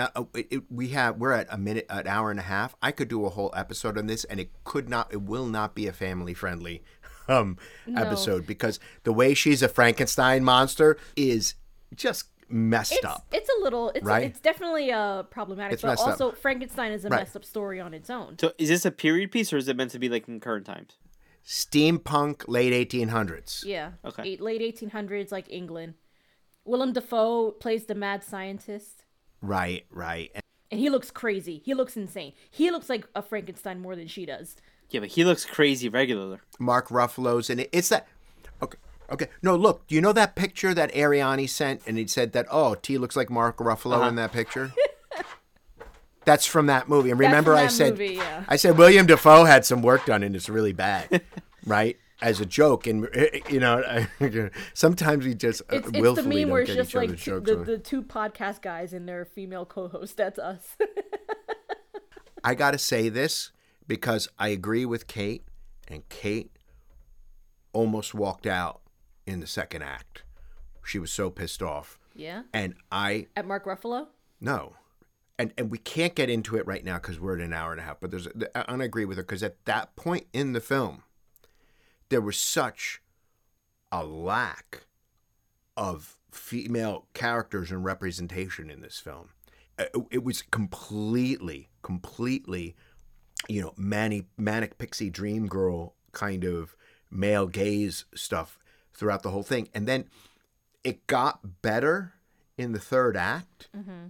I think one of the core problems was that the Mark Ruffalo part went on too long, and no one does pathetic like Mark Ruffalo. He was amazing, but his part needed to be shortened. I think they made the decision to extend his part just because he's the big named actor in this, and there was a lot of like lesser known actors in it. Actually, back to Andor, the Madam of the House. Oh yeah, Madam of the House. It's the mom She's from Andor. the mom from Andor. Yeah. The mom from Andor. Yeah, she was really cool. She was amazing. Everything coming up Andor, T. Everything, all roads lead to Andor. When I got home and Kate and I were talking about it, I said, Kate, hold on. Because Kate felt better about the movie. She stopped short of saying she likes it. I go back, a book written by a man, a script written by a man, a director is a man. There can be talk about how reductionist it is that, like the most empowering thing a woman can do is just have a bunch of sex. And it's just like, no, there's other things besides that. But I think that the trope that this movie pushes back on is not manic pixie dream girl. It's the born sexy yesterday. That's the trope that I think it really subverts. I would say I can't comment because I didn't see it, other than what you guys told me. No, but I'm gonna go back in here. I don't mean to bring up Dave Chappelle here because he's gone off the reservation. I don't like him anymore. But when I liked him the most was when he left the Chappelle show and he said, "Am I subverting this stuff anymore? Am I subverting racism, or am I enabling it and feeding it?" Right? I think that the director, when he was approached by this, and if he loved this thing and he wanted this movie to get made, he should have stepped back and said, I will take a producer role, but we need to have a woman director in here. We need to have a woman screenwriter in here. Yeah, but that doesn't necessarily change things. Because I don't think it subverts it at all. All that depends on the audience and how the audience receives it. Because think about it. If somebody's watching this movie just to see Emma Stone get railed over and over again. Anthony. Yeah. Right. What are they taking away from it? Versus, and the thing is, like, here's the thing. It's good that the reason why this movie's on my list at all is one, I like it, but it also causes conversations like this because this is not a simple movie to parse. It's not a movie that just. I don't think it's that complex. Let's table this, and when I eventually see it, we could actually maybe cover it for the podcast. Right. Because this sounds like something that I would watch. Of course. Number next one. Yeah, T, what's number next one on your list? All right, number. Is number 4? Are we doing 4? Have we done 4? That was my number 4. Yeah. Again, I haven't picked any specific Marvel property, but this Across the will Spider-Verse. be my last performance. Sorry. Let me know. I lied. I've mistaken. I haven't looked at. I don't know exactly what I picked. So ignore I said that. But this one, my number 4 is Iman Vellani's performance in The Marvels, I think, she's great. Not was the Marvels, amazing. just Not the Marvels. Not the Marvels. Not the Marvels. Iman's, because I really like and enjoyed The Marvels. I just don't think it should have been in my top 10, and I didn't put in my honorable mentions because talking about Iman Vellani here is kind of like an honorable mention. Listen, we just did a whole podcast on Every it. time Iman Vellani She stole the show. Yeah, was we did. on screen, Yeah. she is amazing. She is the greatest thing to come out of post-Infinity War, Endgame, post-Endgame. Spider-Man: No Way Home. Stop slandering Spider-Man: No Way Home. It's the greatest movie of all time. That's kind of like it's like a Sony thing. It's like it lives in that It lives in that middle. It's in the ground gray between- area. No Way Home is kind of like yeah. All right. So, but yeah. All right. We love Iman Vellani. She was Can't actually wait to great. see her pop up She really next. brought that movie up. Yeah. Yeah. All right. Yeah. All right, Spade. Oh, what's she's your going to number be 4? great with Young Avengers. Yeah. It's going to be awesome. All right, you're number 4, Spade. So this one kind of gets like a lifetime achievement award kind of thing, because when I first saw the first season, it couldn't make our top 10 list because it had come out the year before, and then for whatever reason it never made. I don't think it made my last top 10 list, but because I think I might have just forgotten about it, to be honest with you. But Ted Lasso, the last season of Ted Lasso was here, Oh, and wow! I forgot that came out. you know this what? year. Ted Lasso is one of the greatest shows ever. I got to put that on my didn't see because I didn't watch the last episode. I thought it was great. I didn't watch the last Ted episode. Lasso, it's like the The last perfect episode show. was really good. Yeah, it was great, and you know what? Yeah. I know they said this is the last season, but I hope it comes back. They should make the show forever. They might do some spin-offs. That's what they're saying, spin-offs and whatever. Yeah. But There's gonna but be, this show, Yeah. it's perfect. It really is. It's one of those shows. I don't think it had a bad episode ever, and some of the highs were really high. Season, I'm but not surprised, Ariani. Go I ahead. really liked the last episode. Hey, listen, I'm not alone here. You think I'm just as curmudgeon, but like I didn't love the last season. I thought it was. I was like slightly. I was like, oh well. It didn't make my top 10 list at all, just because I forgot that it came out this year. But I really that finale was very well done. Yeah, no, it's great. Ted I will Lasso say is that. great. That was a very good finale. Top 3. Let's Ted Lasso. T, get on it. We're in the home stretch, and we might get it in under 2 hours. We might actually break last year's record. Ariani, go for it. Number 3. Number 3 for me was Killers of the Flower Moon. Didn't see it. Great. Want to movie. see it on my? I'm writing it on my I list. heard it's to good. see It's it now. something that just that I'll came watch, out but- like a few weeks ago, right? It came out in, I want to say November, like beginning of November, end of October. I read the book this year to prepare for the movie coming out. And the way the movie is constructed is totally different from the book. Obviously the same story beats happen, but the book is more like it's more like a mystery, where you like the murders are happening, and it's like the beginning of the FBI. Like J. Edgar Hoover is the first director of the FBI. He sends this deputy down to investigate the murders. It's the first like big case for the FBI to prove itself. And the book is just kind of like going through the motions of this deputy figuring out like who's responsible for all these So it's murders. based on true. It's based on It's true. based on a true story. events. It's based on the series of murders that happened in the early 20th century, like in the 1920s, of the Osage County of natives, because obviously this country put Native Americans on crappy reservations. Turns out this crappy reservation had oil underneath. And then overnight, the Osage became the richest group of people per capita. They became millionaires overnight. And one by one, they were getting murdered. But the way this movie goes about it goes about it in a very Martin Scorsese way, where the criminals are the ones where we know who the killers are. Versus in the book, you find out later who is responsible. The movie tells you outright who's doing the killing. And so you see like this really complicated relationship where Leonardo DiCaprio, he plays the husband of the main character, played by Lily Gladstone, who's amazing. Lily Gladstone's fantastic. And Robert De Niro, who plays Leonardo DiCaprio's uncle. The both of them are like in cahoots with, and it's like this huge conspiracy where they're just killing all these people. Crazy movie. And I think the thing that really elevates it for me is like the last scene. The last scene is one of the best, I think, film scenes of Scorsese's career. It's a real like indictment of not just the audience but himself. The way we turn true crime into entertainment. Real people suffered, and still the effects to those murders and everything is still affected to this day. Hell, we had a whole What If episode about it, about like this power fantasy of, you know, Native Americans fighting back against murderous white people. I'm going to take a shot at Ariani. I'm sorry, I have to do it because you said that in the thing. Hey, Ariani, a superhero property, a superhero story was a power fantasy. Well spotted. I'm sorry. I'm just I had to because I thought that like before in the text I was gonna. She's hurt. All right. Next one. Can I continue?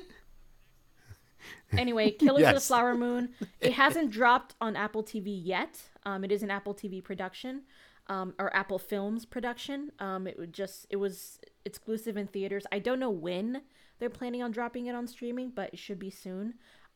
Everybody go watch it. It's amazing, amazing movie. Yeah, I want to go see it. So Brendan Fraser was in it as well? Brendan Fraser was in it, but he had a small part. His part was not as big, but he definitely shows up. He commands the room. A lot of people gave him a lot of like, people gave him like crap with how like he acted in the movie, but I'm just like, I think if Martin Scorsese told him to act this way, there's a reason. There's a reason why he did it. Yeah, you're not. He's doing whatever Martin tells him to do. Yeah, right? I mean, I'm sure. I mean, obviously, he's a good actor, and he's of course allowed to have creative license. But I think there was a reason for him to be this like kind of like boisterous, old timey lawyer. You know. I see this character shot of him in IMDb. He's looking good. He's looking like he's And I never saw the other movie. I didn't see The Whale or whatever like that. I didn't see The Whale. But like when you saw him, when I saw him in Doom Patrol. In Doom Patrol, when he didn't have the mask on, he looked like he was in bad shape. You know, he looked ill and sick and things like that. But he looks good in this picture. How's he doing? I think he's okay. Because I know he had. Yeah, okay, I know. He's had a rough go. I like the guy. Yeah, he had a rough go of it. You know. But anyway, sorry. I don't mean to. He just looks great. I'm really happy. He's in the Martin Scorsese film. Yeah. He got an Oscar nom last year. He got an Oscar win. He won. He outright won. He won. Oh, he won. Oh, nice. Good for him. Jesse Plemons. That's okay. Meth Damon, as people call him from Breaking Bad. Meth Damon. Yeah, because he looks like Matt Damon. Right. If you look at him real quick, he looks like Matt Damon, meth. And in Breaking Bad, he was dealing meth, so they would call him Meth Damon. That was like when he. Because that's how he like got really popular from that show. Yeah, but he plays the FBI agent that investigates the murders. All right, T, number 3. Go ahead. All right, that's your number 3. Number 3. Okay, back to role playing games. Now this is gonna. Your wife must love this is you. The bit like. I rarely got time to play. I actually because. I have a every other week game that I quit, you know, because it's just I'm overwhelmed with my schedule, you know, and that's part of the reason, ladies and gentlemen of the audience, why we don't get to do so. I'm the real problem with the scheduling. But Dungeons and Dragons is a game owned by Wizards of the Coast, which is owned by Hasbro, major big bad guy corporation, the worst now. Whatever you know of Hasbro as a child, it's not the same kind of thing. Mega evil corporation. So what happens is in the 90s, I think it was the late 90s, what happened is, so the idea is that gaming rules can't be copyright. So this is why you can download the app on your phone called Words with Friends, because Scrabble can't. It's not it's Scrabble, but it's not Scrabble, right? It's based on really old case law, and I went a deep dive with this. It's based on really, really old case law that hasn't been tested in like 100 years. But there's a lot of those things, examples of how like you can't copyright game rules. And there's a lot of examples about that. I mean, I couldn't say about Lego because Mega Bloks and Lego are compatible, but that's something else. Back in the 90s, Dungeons and Dragons were just failing and doing it's every couple of decades it's completely failing. They said, listen, we're about to sell themselves to Wizards of the Coast, and one of the guys there said, listen, we're going to put out something called an open gaming license. That means that anybody, let's say the three of us wanted to make a Dungeons and Dragons book, we could go and do that. As long as we don't write Dungeons and Dragons, but we put the open gaming license in the back page of the book, and we follow the limited rules that are there, that you could go publish it. Now, there's always a legal argument saying that you didn't need to do that. So, but it brought back Dungeons and Dragons to have all, because it's so much about fan content being created. It is kind of, what do you call it? Fan fiction. Dungeons and Dragons, its brand is fan fiction because the fans are making. Right. And I'm sure Stranger Things helped too, right? Right. Stranger Things helped. All these other things really came and going. And this is why I didn't put because I was like, do I put the Dungeons and Dragons movie? What do I do? No, the biggest thing that happened, and this is geek entertainment because it's consuming entertainment, it's consuming storytelling. But in role-playing games, you are creating the content on the fly. So it depends on who you're gaming with. It really is improvisational acting with a die roll, right? So what happens is Hasbro, the evil corporation, was like, we're pulling the OGL. No one can make any more books anymore. And it got leaked, and they were about to do it. And then, this is in January, it was an absolute revolution. Rebellion. Everybody came in and was like, well, we're not doing it. But all these online lawyers who have their big online YouTube, where they had to address it because it was so huge. And it's one of these good stories where this passionate group, and we're talking about in the millions of people, but you know what I mean? It's, how many people were actually involved in that level. The pushback was real, and it made them change. It got the corporation to acknowledge, because everybody, all these small publishers were hiring lawyers in concert to get ready to challenge it and go to the Supreme, just go to court. And it's because it's all over the country. It probably would have I wouldn't be surprised if it made it to the Supreme Court, because it's so huge, because all these companies like Scrabble would be involved. Can we shut down Games with Friends kind of thing like that? So it came to the point where there was this absolute rebellion, and it forced the company to release the rules in Creative Commons. Now, that kicked the can down the road about that kind of thing. But that thing where the OGL crisis came out, and that from here on in, legally, because you can't take something out of Creative Commons, Dungeons and Dragons, the rules for Dungeons and Dragons belongs to the people kind of thing. Right, but it's not yet at oh my gosh, I'm blanking on the legal term. When it belongs to everybody, it's public domain. It's not in public domain yet, but it's that last step to public domain. So they can never take away. And so much so that you don't need to spend $1 ever to play Dungeons and Dragons. As long as you have a set of dice, a piece of paper, and a pencil, you can download the system reference document for the OGL, and you have the rules, and you can invent your worlds and play with them and your friends forever. And it was a huge, huge win for, obviously, D&D in this game. But in the end, it's an example of people going in, really smart people pushing back, content creators, and that coming back. We're seeing these things, and we talk about it all the time about, Apple did not buy Disney, but I'm not saying it didn't happen, because that was one of my predictions last year. But this kind of corporate sucking up of our culture. This is a pushing down of this idea that shared storytelling experience at a table is all of ours forever. It's so important. This legal precedent is your number 3. It's not a legal precedent, but it is my number. It's huge, and it is huge for a lot of reasons. So that's my thing. I'm really, really passionate about. That was the biggest thing. It almost was number 1. What's your number 3, Spade? So my number 3, it's going to be super short, super quick. We already did a podcast on this one. Guardians of the Galaxy Volume 3. I don't really have anything to say other than it's number 3 on my list, unless you guys want to add anything real quick. T, you have 10 seconds. I fell asleep during it. Ariani, you're up. Well, great movie. I loved it. It was best Marvel movie in quite a while. I had a really good time with it. I'm really happy with how they all brought it together. Delightful time at the movies. I can't fault it in many ways. The Marvels was better. All right. And then why didn't it make your list? It made it more than Guardians of the Galaxy. Right. I liked it. I liked it.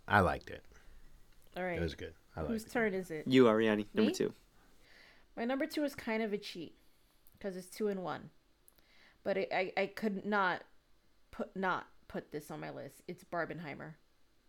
Barbenheimer was the movie event of the year, and I'm so happy how it all turned out. And I can't believe that these two opposite movies ended up kind of accidentally feeding each other publicity. And it was like this long kind of like road to both of these movies being like this huge phenomenon where they're like the number 1 and number 2 movies of the year. And we can talk about how Barbie is an IP, because it is. Barbie's an intellectual property. We could talk about how Mattel basically made a kind of long-winded commercial for their toys. Do we want to talk about how in a Barbie movie, Ryan Gosling's Ken was the best part? Ryan Gosling's Ken was amazing. He kind of stole the movie out from Barbie, which is kind of wild. He's also one of my other picks for Best Supporting Actor. I don't know if he'll beat Charles Melton, but I would not be mad if Ryan Gosling won. He is so funny. He commits 1,000% in the movie. Everybody committed 1,000% in the movie. It looks gorgeous. It's funny. My audience, when I saw it on release date, laughed so hard. Everybody dressed up. Did you dress up? I did dress up. Did I dress up? I think I did. No, I did. No, I dressed up the second time I saw it, actually. But it was crazy in New York City seeing so many people dressed up. People were dressed up for Oppenheimer. People showed up with like a hat and a fake cigarette in their mouths. Like, I went to the big IMAX screening, and I went at 10 in the morning. It was packed 10 a.m. screening in IMAX for Oppenheimer. And again, amazing movie. I did not expect this movie to be as compelling as it is. It is 3 hours long, but also I could not feel it. I don't know what I would cut. Cillian Murphy's amazing. I think he's the lock for Best Actor this year. I think it's the movie Christopher Nolan has been working towards his entire career. I'm so happy both of these movies came out and were as successful as it is. And I think audiences were really hungry for these types of movies. Tour-driven, practical looking movies, well acted, well written. Did you see them, T? I know you saw Barbie, right? So I guess my question is, did you see Oppenheimer? I saw, yeah. Barbie was good. I really liked it. It was a really good film. It was a lot of fun. I thought it was great. You know, maybe the only criticism I had is like it's kind of like a weak third act, but I you know, it was so much like just a whole lot of fun. Everybody did a great job. I love like random SNL actors playing Barbies. Half the cast of Sex Education's in there, right? You guys never watched it, right? Or did you? I haven't, but I'd like to see it. I know Shruti Gat was in. I mean, it's been a while right now, so I haven't seen. I mean, I watched it like on secretly because I wanted us to do Spade and I were trying to plan to do a surprise podcast. Say we're going to do some other kind of property and just do a price podcast and do a whole episode on Barbie. But I never got around to it. No, I saw it this week though. I saw it like 2 days ago. Well, just in time. Yeah, it's in my honorable mentions. So it was a good movie. It deserves all its accolades. I'm going to say it. Margot Robbie was great in it. Margot Robbie was great in it. You know, I give her one of the running jokes with me and these guys just that I troll them with is I say Margot Robbie is a good actress, but she's not And a she's great overrated. actress. And she's overrated. That she's overrated, and that it just drives like conflict between us for days after every time. And whenever I want to get out of something else and like throw a Molotov cocktail into our text thread, I just say Margot Robbie's overrated. What was the last one I said? And I go, you know what? I feel that Margot Robbie is underrated. And then you guys, we didn't believe you at all. But either way, like you have to admit she's good in it. Like, great job. And we didn't mention the director's name. The director, Greta Gerwig. And what other films did she do? She directed Little Women. Right. And then she was an actress too. She was in this. What was the name of the film she was in? Frances Ha.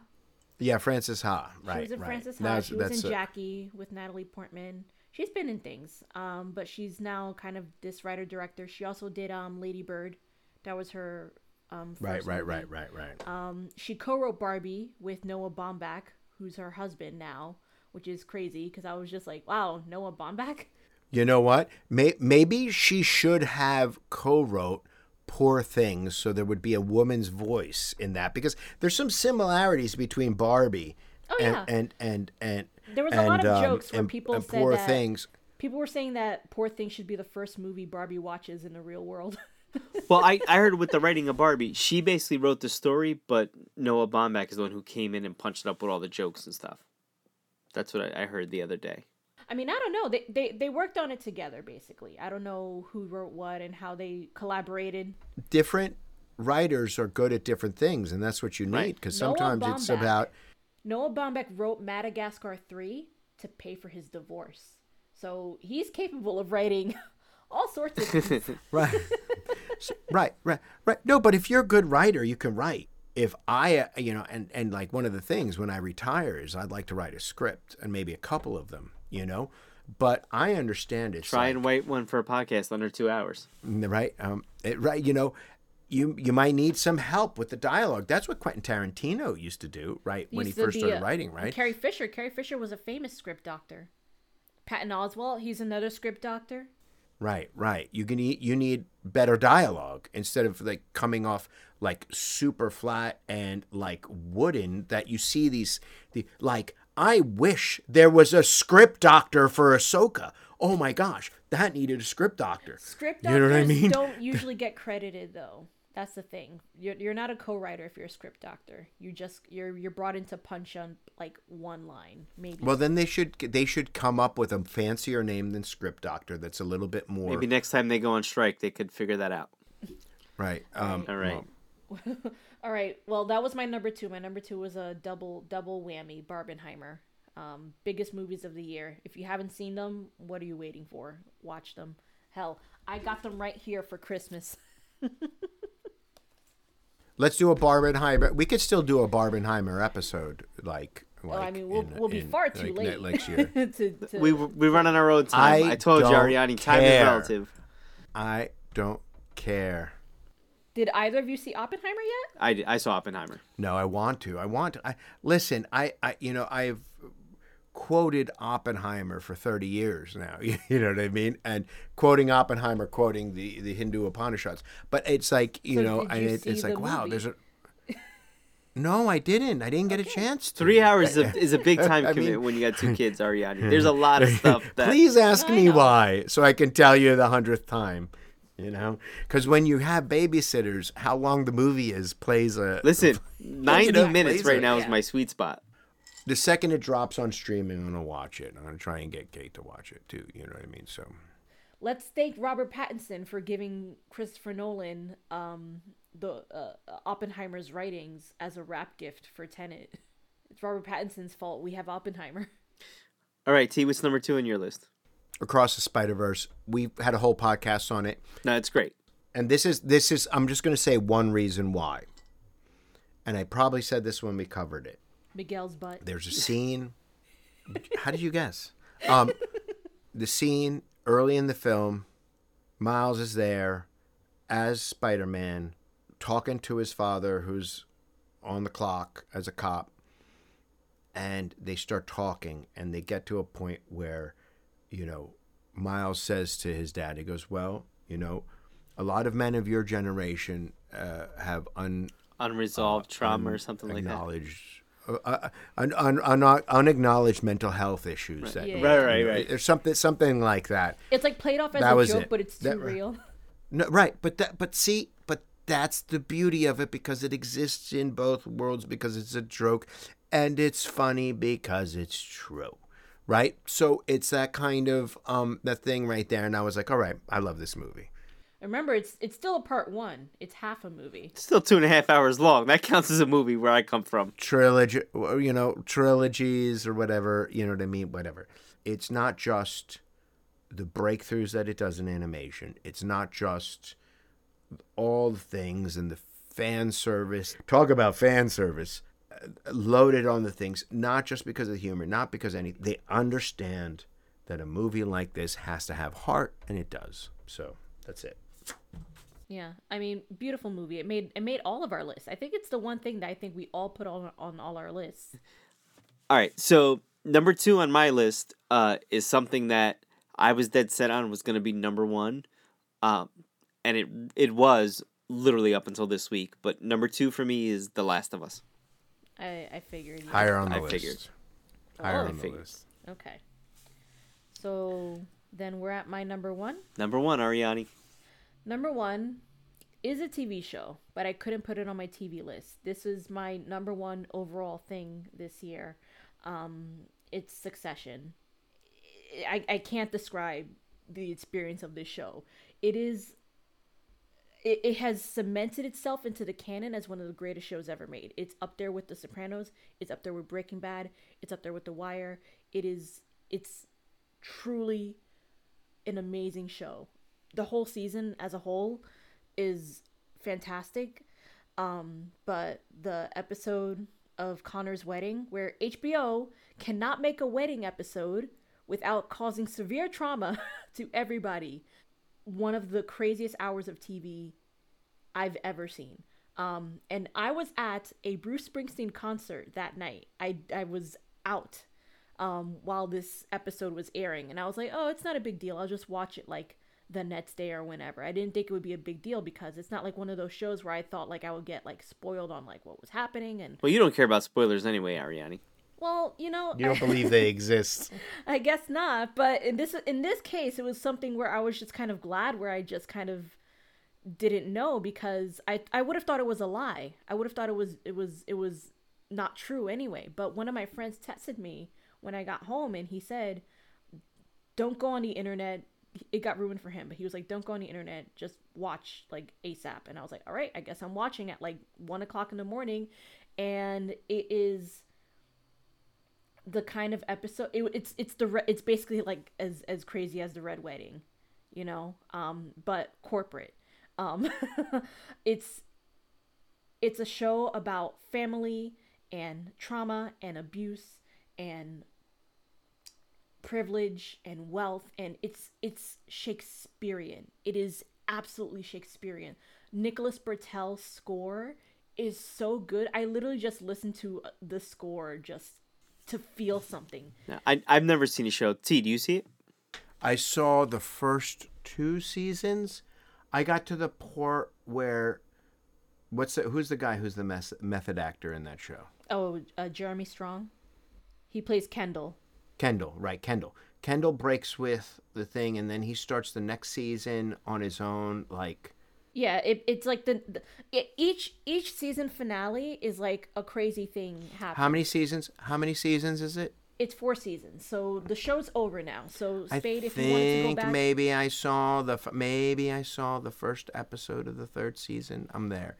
I really like it. If you wanted to finish it, Spade, you can do it. I actually binge watched the first, I think 3 seasons, because everybody was talking about it, and I was like, well, I want to see it before the 4th season comes along, and I tore through it because of how good it is. What is it, like 10 episodes each or something? Yeah. There's filler episodes sometimes, though. I don't think so. I think every episode is there was like a wedding episode like earlier on where they were on a bachelor party or something like that. Every wedding episode of Succession is just like a bombshell happens. A bombshell happens every wedding episode of this series. But it's not just me. Like I'm you guys may think I'm hyping it up. It's not just me. I think this show has genuinely like There's lists that I saw like when I was putting my top 10 together, and it was like, oh, which shows were in the top 10? It's like this show beat The Last of Us, and they had Succession as number 1 on their list. I'm going to 100% recommend this to you, Spade. It's a good show. It's funny. Well acted. It's very funny. What's his name as the patriarch is awesome. Brian Cox. Brian Cox Right. is so Ryan good. Cox is awesome. And so what a great career. You'll like Brian Shiv. Cox has had. She's pretty.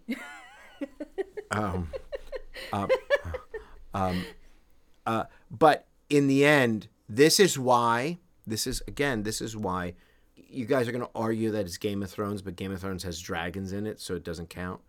Kate and I just binged watched the first season of White Lotus, right? Mm-hmm. Well acted, interesting characters, all these things, but I hated everybody. And the same thing I felt during Succession is like I would watch it and then I would feel These are terrible people, and there's nobody to really root for, kind of thing. and I felt empty and I felt bad. I just walk out of it feeling bad, like The Sopranos. I never got like super into The Sopranos. Well, I guess I'm a big old softy. I guess I don't, you know what I mean? I just don't. And this is why something like Ted Lasso is great. You know what I mean? But because no matter how bad the person is, they're good, right? There's a path to redemption for people in Ted Lasso. For these network dramas, there's no path to redemption for anybody. Everybody's hands are dirty. In White Lotus, in all these things, in Sopranos, Succession. it's no matter how good they are, they're bad. And then there's the shows where no matter how bad they are, they're good. I think that's the thing that works. No matter how bad they are, they're good is The Office. Right, but like that's a totally different expectation for those shows. I think for those are nice like sitcom-y shows that have their place, but I think these shows We're calling out and again, it's Shakespearean, right? it's comedy and tragedy. You can't expect, a tragedy to make you feel the way a comedy does. This is me mansplaining Shakespeare. It's the two masks thing. I get it. It's basically it's one of them is one of them smiling and one of them frowning. yeah. I'm talking about my own personal preference here. I'm not saying whether it's good or bad or there's not thing to it, right? I get it. Things like I understand. Do I want to spend my time with these characters? Do I want to spend this time of my life with these awful people? Well, I think what works about these shows is that even though they're awful people, there's things that happen. And the thing is, like, Succession is very good at this. They do a push and pull where they push you where it's just like, oh, I hate this character. He's such a dick. And then they pull you and it's just like, oh, I sympathize with him or her because, they've gone through trauma. Well, it's the Jamie Lannister thing, right? Things because, Everybody hated Jamie Lannister, and then by the end, you kind of feel bad for him. Yeah. I didn't. No? Then that it didn't work on you. Yeah, that's the thing. It's a push and pull. Listen, I'm not criticizing the acting. I'm not criticizing the I storytelling. get what you I'm mean, not criticizing like everything. You don't want to watch an hour of bad people doing bad stuff and then Not an hour, a commitment of 4 seasons 40 hours of right. 10 hours. We're talking about 40 hours. It doesn't change Succession being one of the best TV shows literally ever made. I'm not even I'm just making commentary on. It's good. It's good. I said I 100% recommend it to Spade. All right, Teef, what about you? What's your number one? Let's wrap this up. Okay. Okay, so I'm going to finish up my didn't get to watch but wanted one a streaming. I think it's on Apple Silo. I've been hearing that's really, really good. It's really good. I didn't watch the last couple of episodes. Really intrigued. I hear it even gets better. I wanted to finish it. Silo. Then my brother suggested this film to me that I didn't get to see. El Conde. Premise is that Pinochet is a 200-year-old vampire. I wonder if Blade's gonna go and get him. So I wanted to see that. Oppenheimer was on this list. Another movie I didn't see is a Finnish movie called Sisu. They cloned Tyrone. I wanted to see that. Didn't get to see that. Godzilla -1. That's I on wanted my to see one. that. Yeah, I want to go see that one too. Asteroid City. I didn't finish it. I started to watch it. I love Wes Anderson. It was kind of tough for me. I guess I was tired. It was late. but half an hour through, I wasn't connecting to any of the characters yet. And it was strange for me with Wes Anderson because I really fall in love with Wes Anderson characters, and there was no one for me to. There's always a character who like kind of stands out. Well, also like it's just this kind of moments of really beautiful emotional reality in Wes Anderson films that poke out of all the silliness.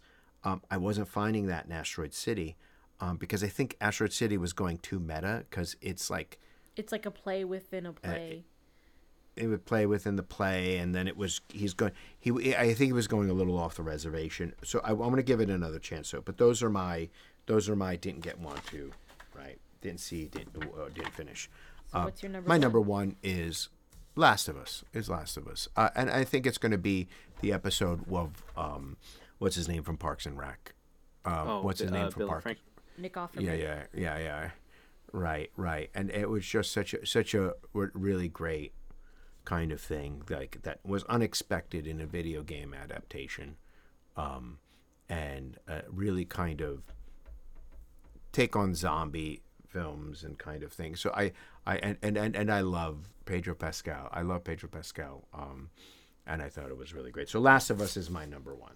Oh, that also because made all of our this list. is number one too because of the premise of this podcast that fits within the premise of the podcast is.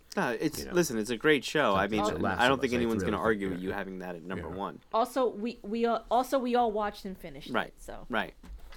So speaking of stuff that watched and finished, like I said, Last of Us, I was pretty sure was going to be number one on my list. But then I remembered it's a 2-year anniversary of No Way Home, Ariani. So obviously, No Way Home, Spider-Man's got to be number one. No.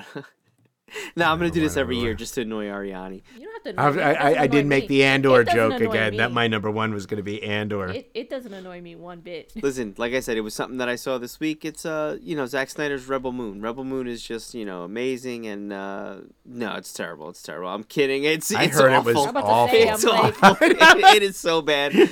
I did not like it at all. it's crazy though that there's You saw like another- Ariani's face. I didn't know what my face was looking at, but I saw Ariani's face. She was like, "What?" Yeah, both of you guys basically made the same face. But I'm like, there's another cut of that movie that apparently is better, and I'm like, why wouldn't you release the better cut of the movie? Yeah. Stupid. No, this Anyway, is something. Continue. Listen, this is something I've been telling you guys to watch for like 2 months now.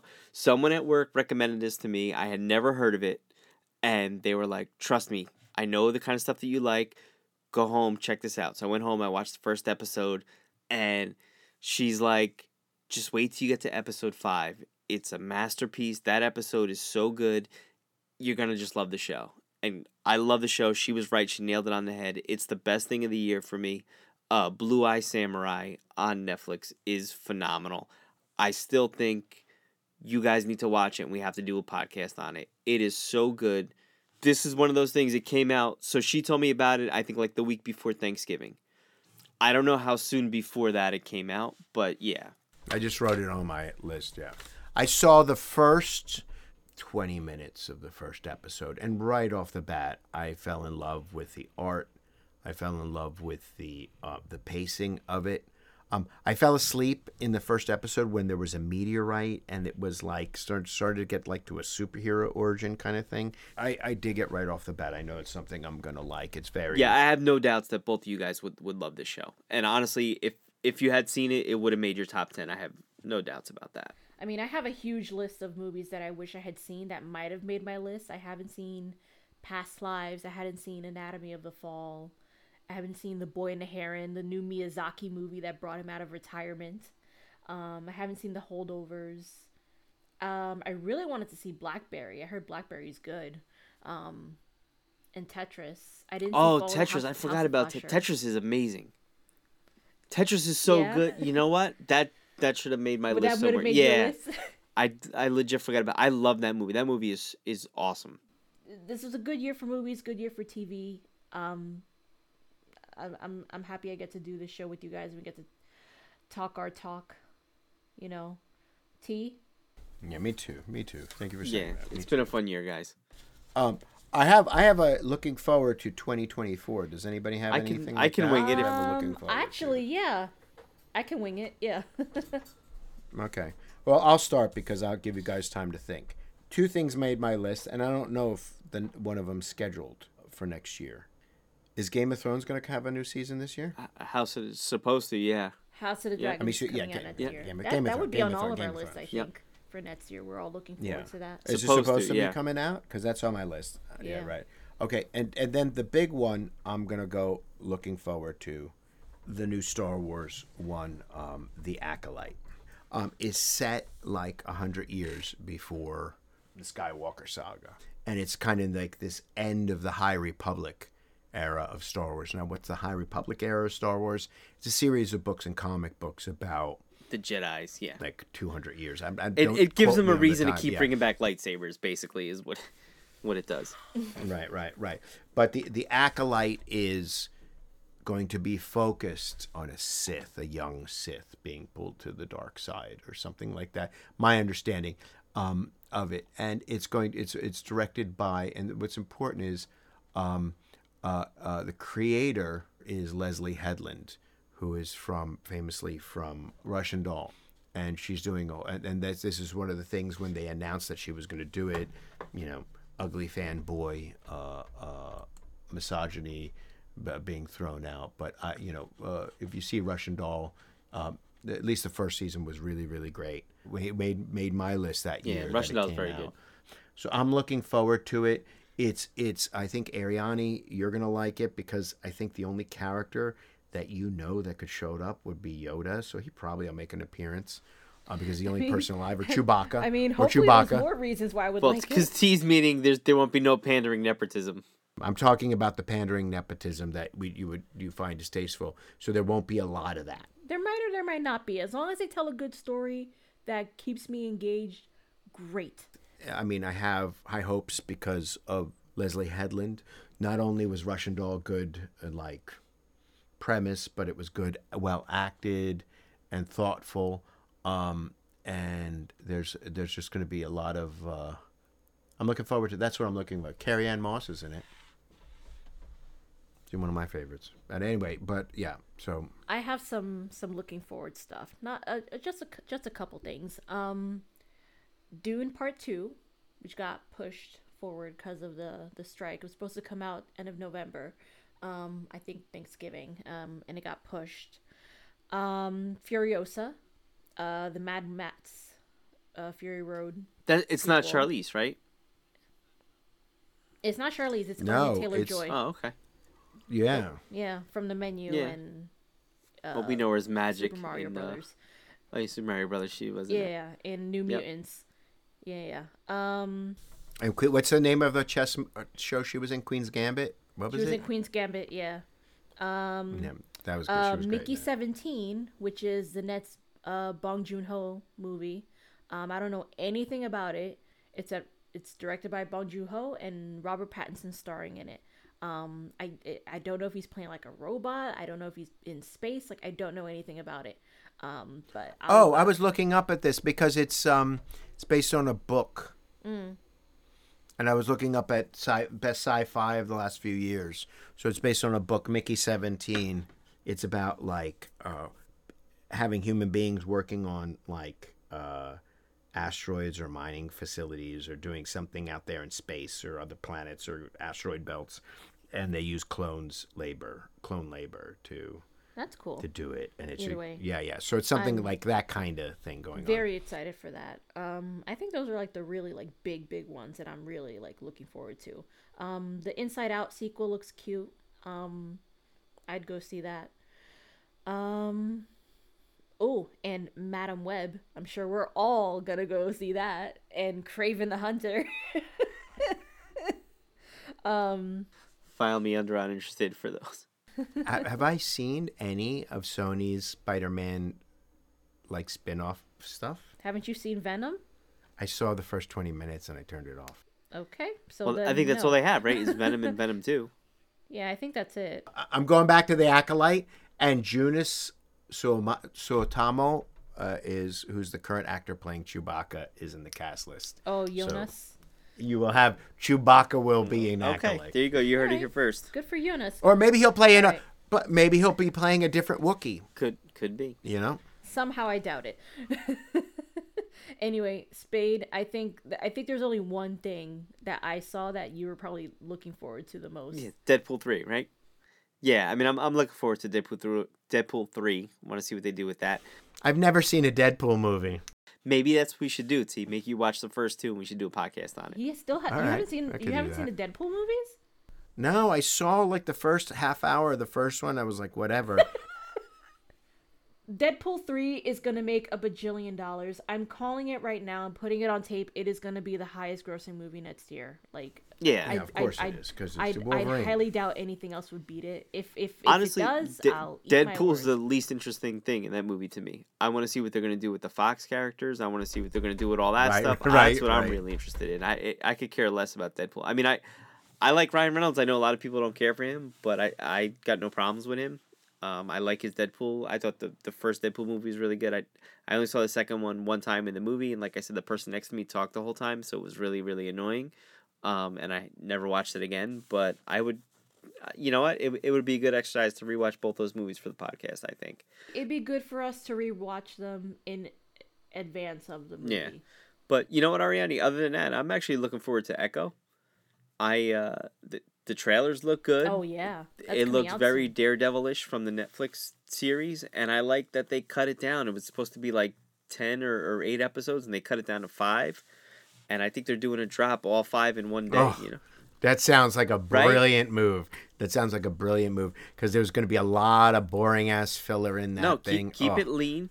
That might make and go for it. Take the big swings. Kingpin's back. He's all over everything. Here's the thing. Let's see.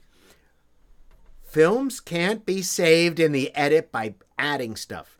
Films can only be saved in the edit by cutting stuff. You know why I think they're doing it this way? I think they're noticing with certain things, it's hard to keep people engaged from week to week. Like, as far as I understood, like, The Mandalorian was like losing people from week to week, you know, and The Mandalorian's like a huge show. So I think they're just trying to like hedge their bets a bit and just say, okay, we're either like with What If, they're like, okay, we're going to do this like every day to the new year. And then for Echo, they're just like, whatever, we'll just drop it all at once. You know what? Some things need to be dropped all at once. Some things, like What If, it's nice that it's day to day. Some things, I want it week to week. Game of Thrones would not work if it all dropped at once. It would destroy Game of Thrones, because there's stuff to talk about. What's going to happen next? Right? Obi-Wan Kenobi. They build up momentum. Right. Obi-Wan Kenobi needed to be cut down to 3 hours. Storytelling now, because of the internet, can be decoupled from these standards of 2-hour movie, 1-hour drama, half-hour comedy. I've said this 1,000 times, but you have to understand what story you're telling. How much story do you have there for the people? And then they're like, then some studio head goes, we need to stretch this out to 24 episodes. We need to do this. We need to do that. And then you get into these things where you have like a bachelor party episode of Succession. And so you have to know your story. I like it that Disney's taking these chances, because you don't have to solve it. You just have to look at what you have and then make a decision based on what you have, instead of trying to force what you have into your format. Yeah, now that we're at 2:45, our longest podcast ever. Yeah. Anything else you guys want to add? We'll see y'all next year. You could Happy cut New Year, 15 everybody. minutes from it. And see y'all next year. Be safe out there. Take chances. Be dangerous.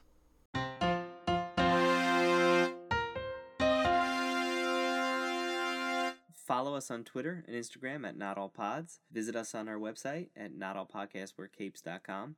And send us an email, notallpods@gmail.com. Also subscribe and listen to us on iTunes, Spotify, Stitcher, and Google Play. Not All Podcasts Wear Capes is a Thaumaturge Wonderworks production.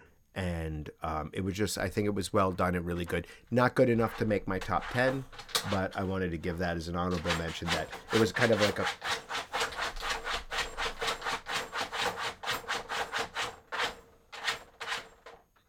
She's digging it.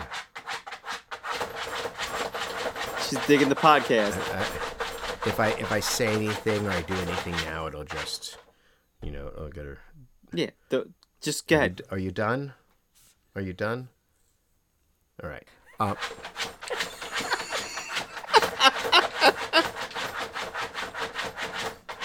Your dog has comedic timing. I know, right? That's like You good, perfect. Tallulah? Please throw that at the end. Sit. Oh my god. There's our post credits. That's already in the bag. All right. Kate was upset she came down before because she snuck back upstairs and got into the garbage and ripped the garbage all over the kitchen. Give her something soft to dig on. You don't understand. You just don't understand. All right, I'm just trying to help. She's still a puppy. You done?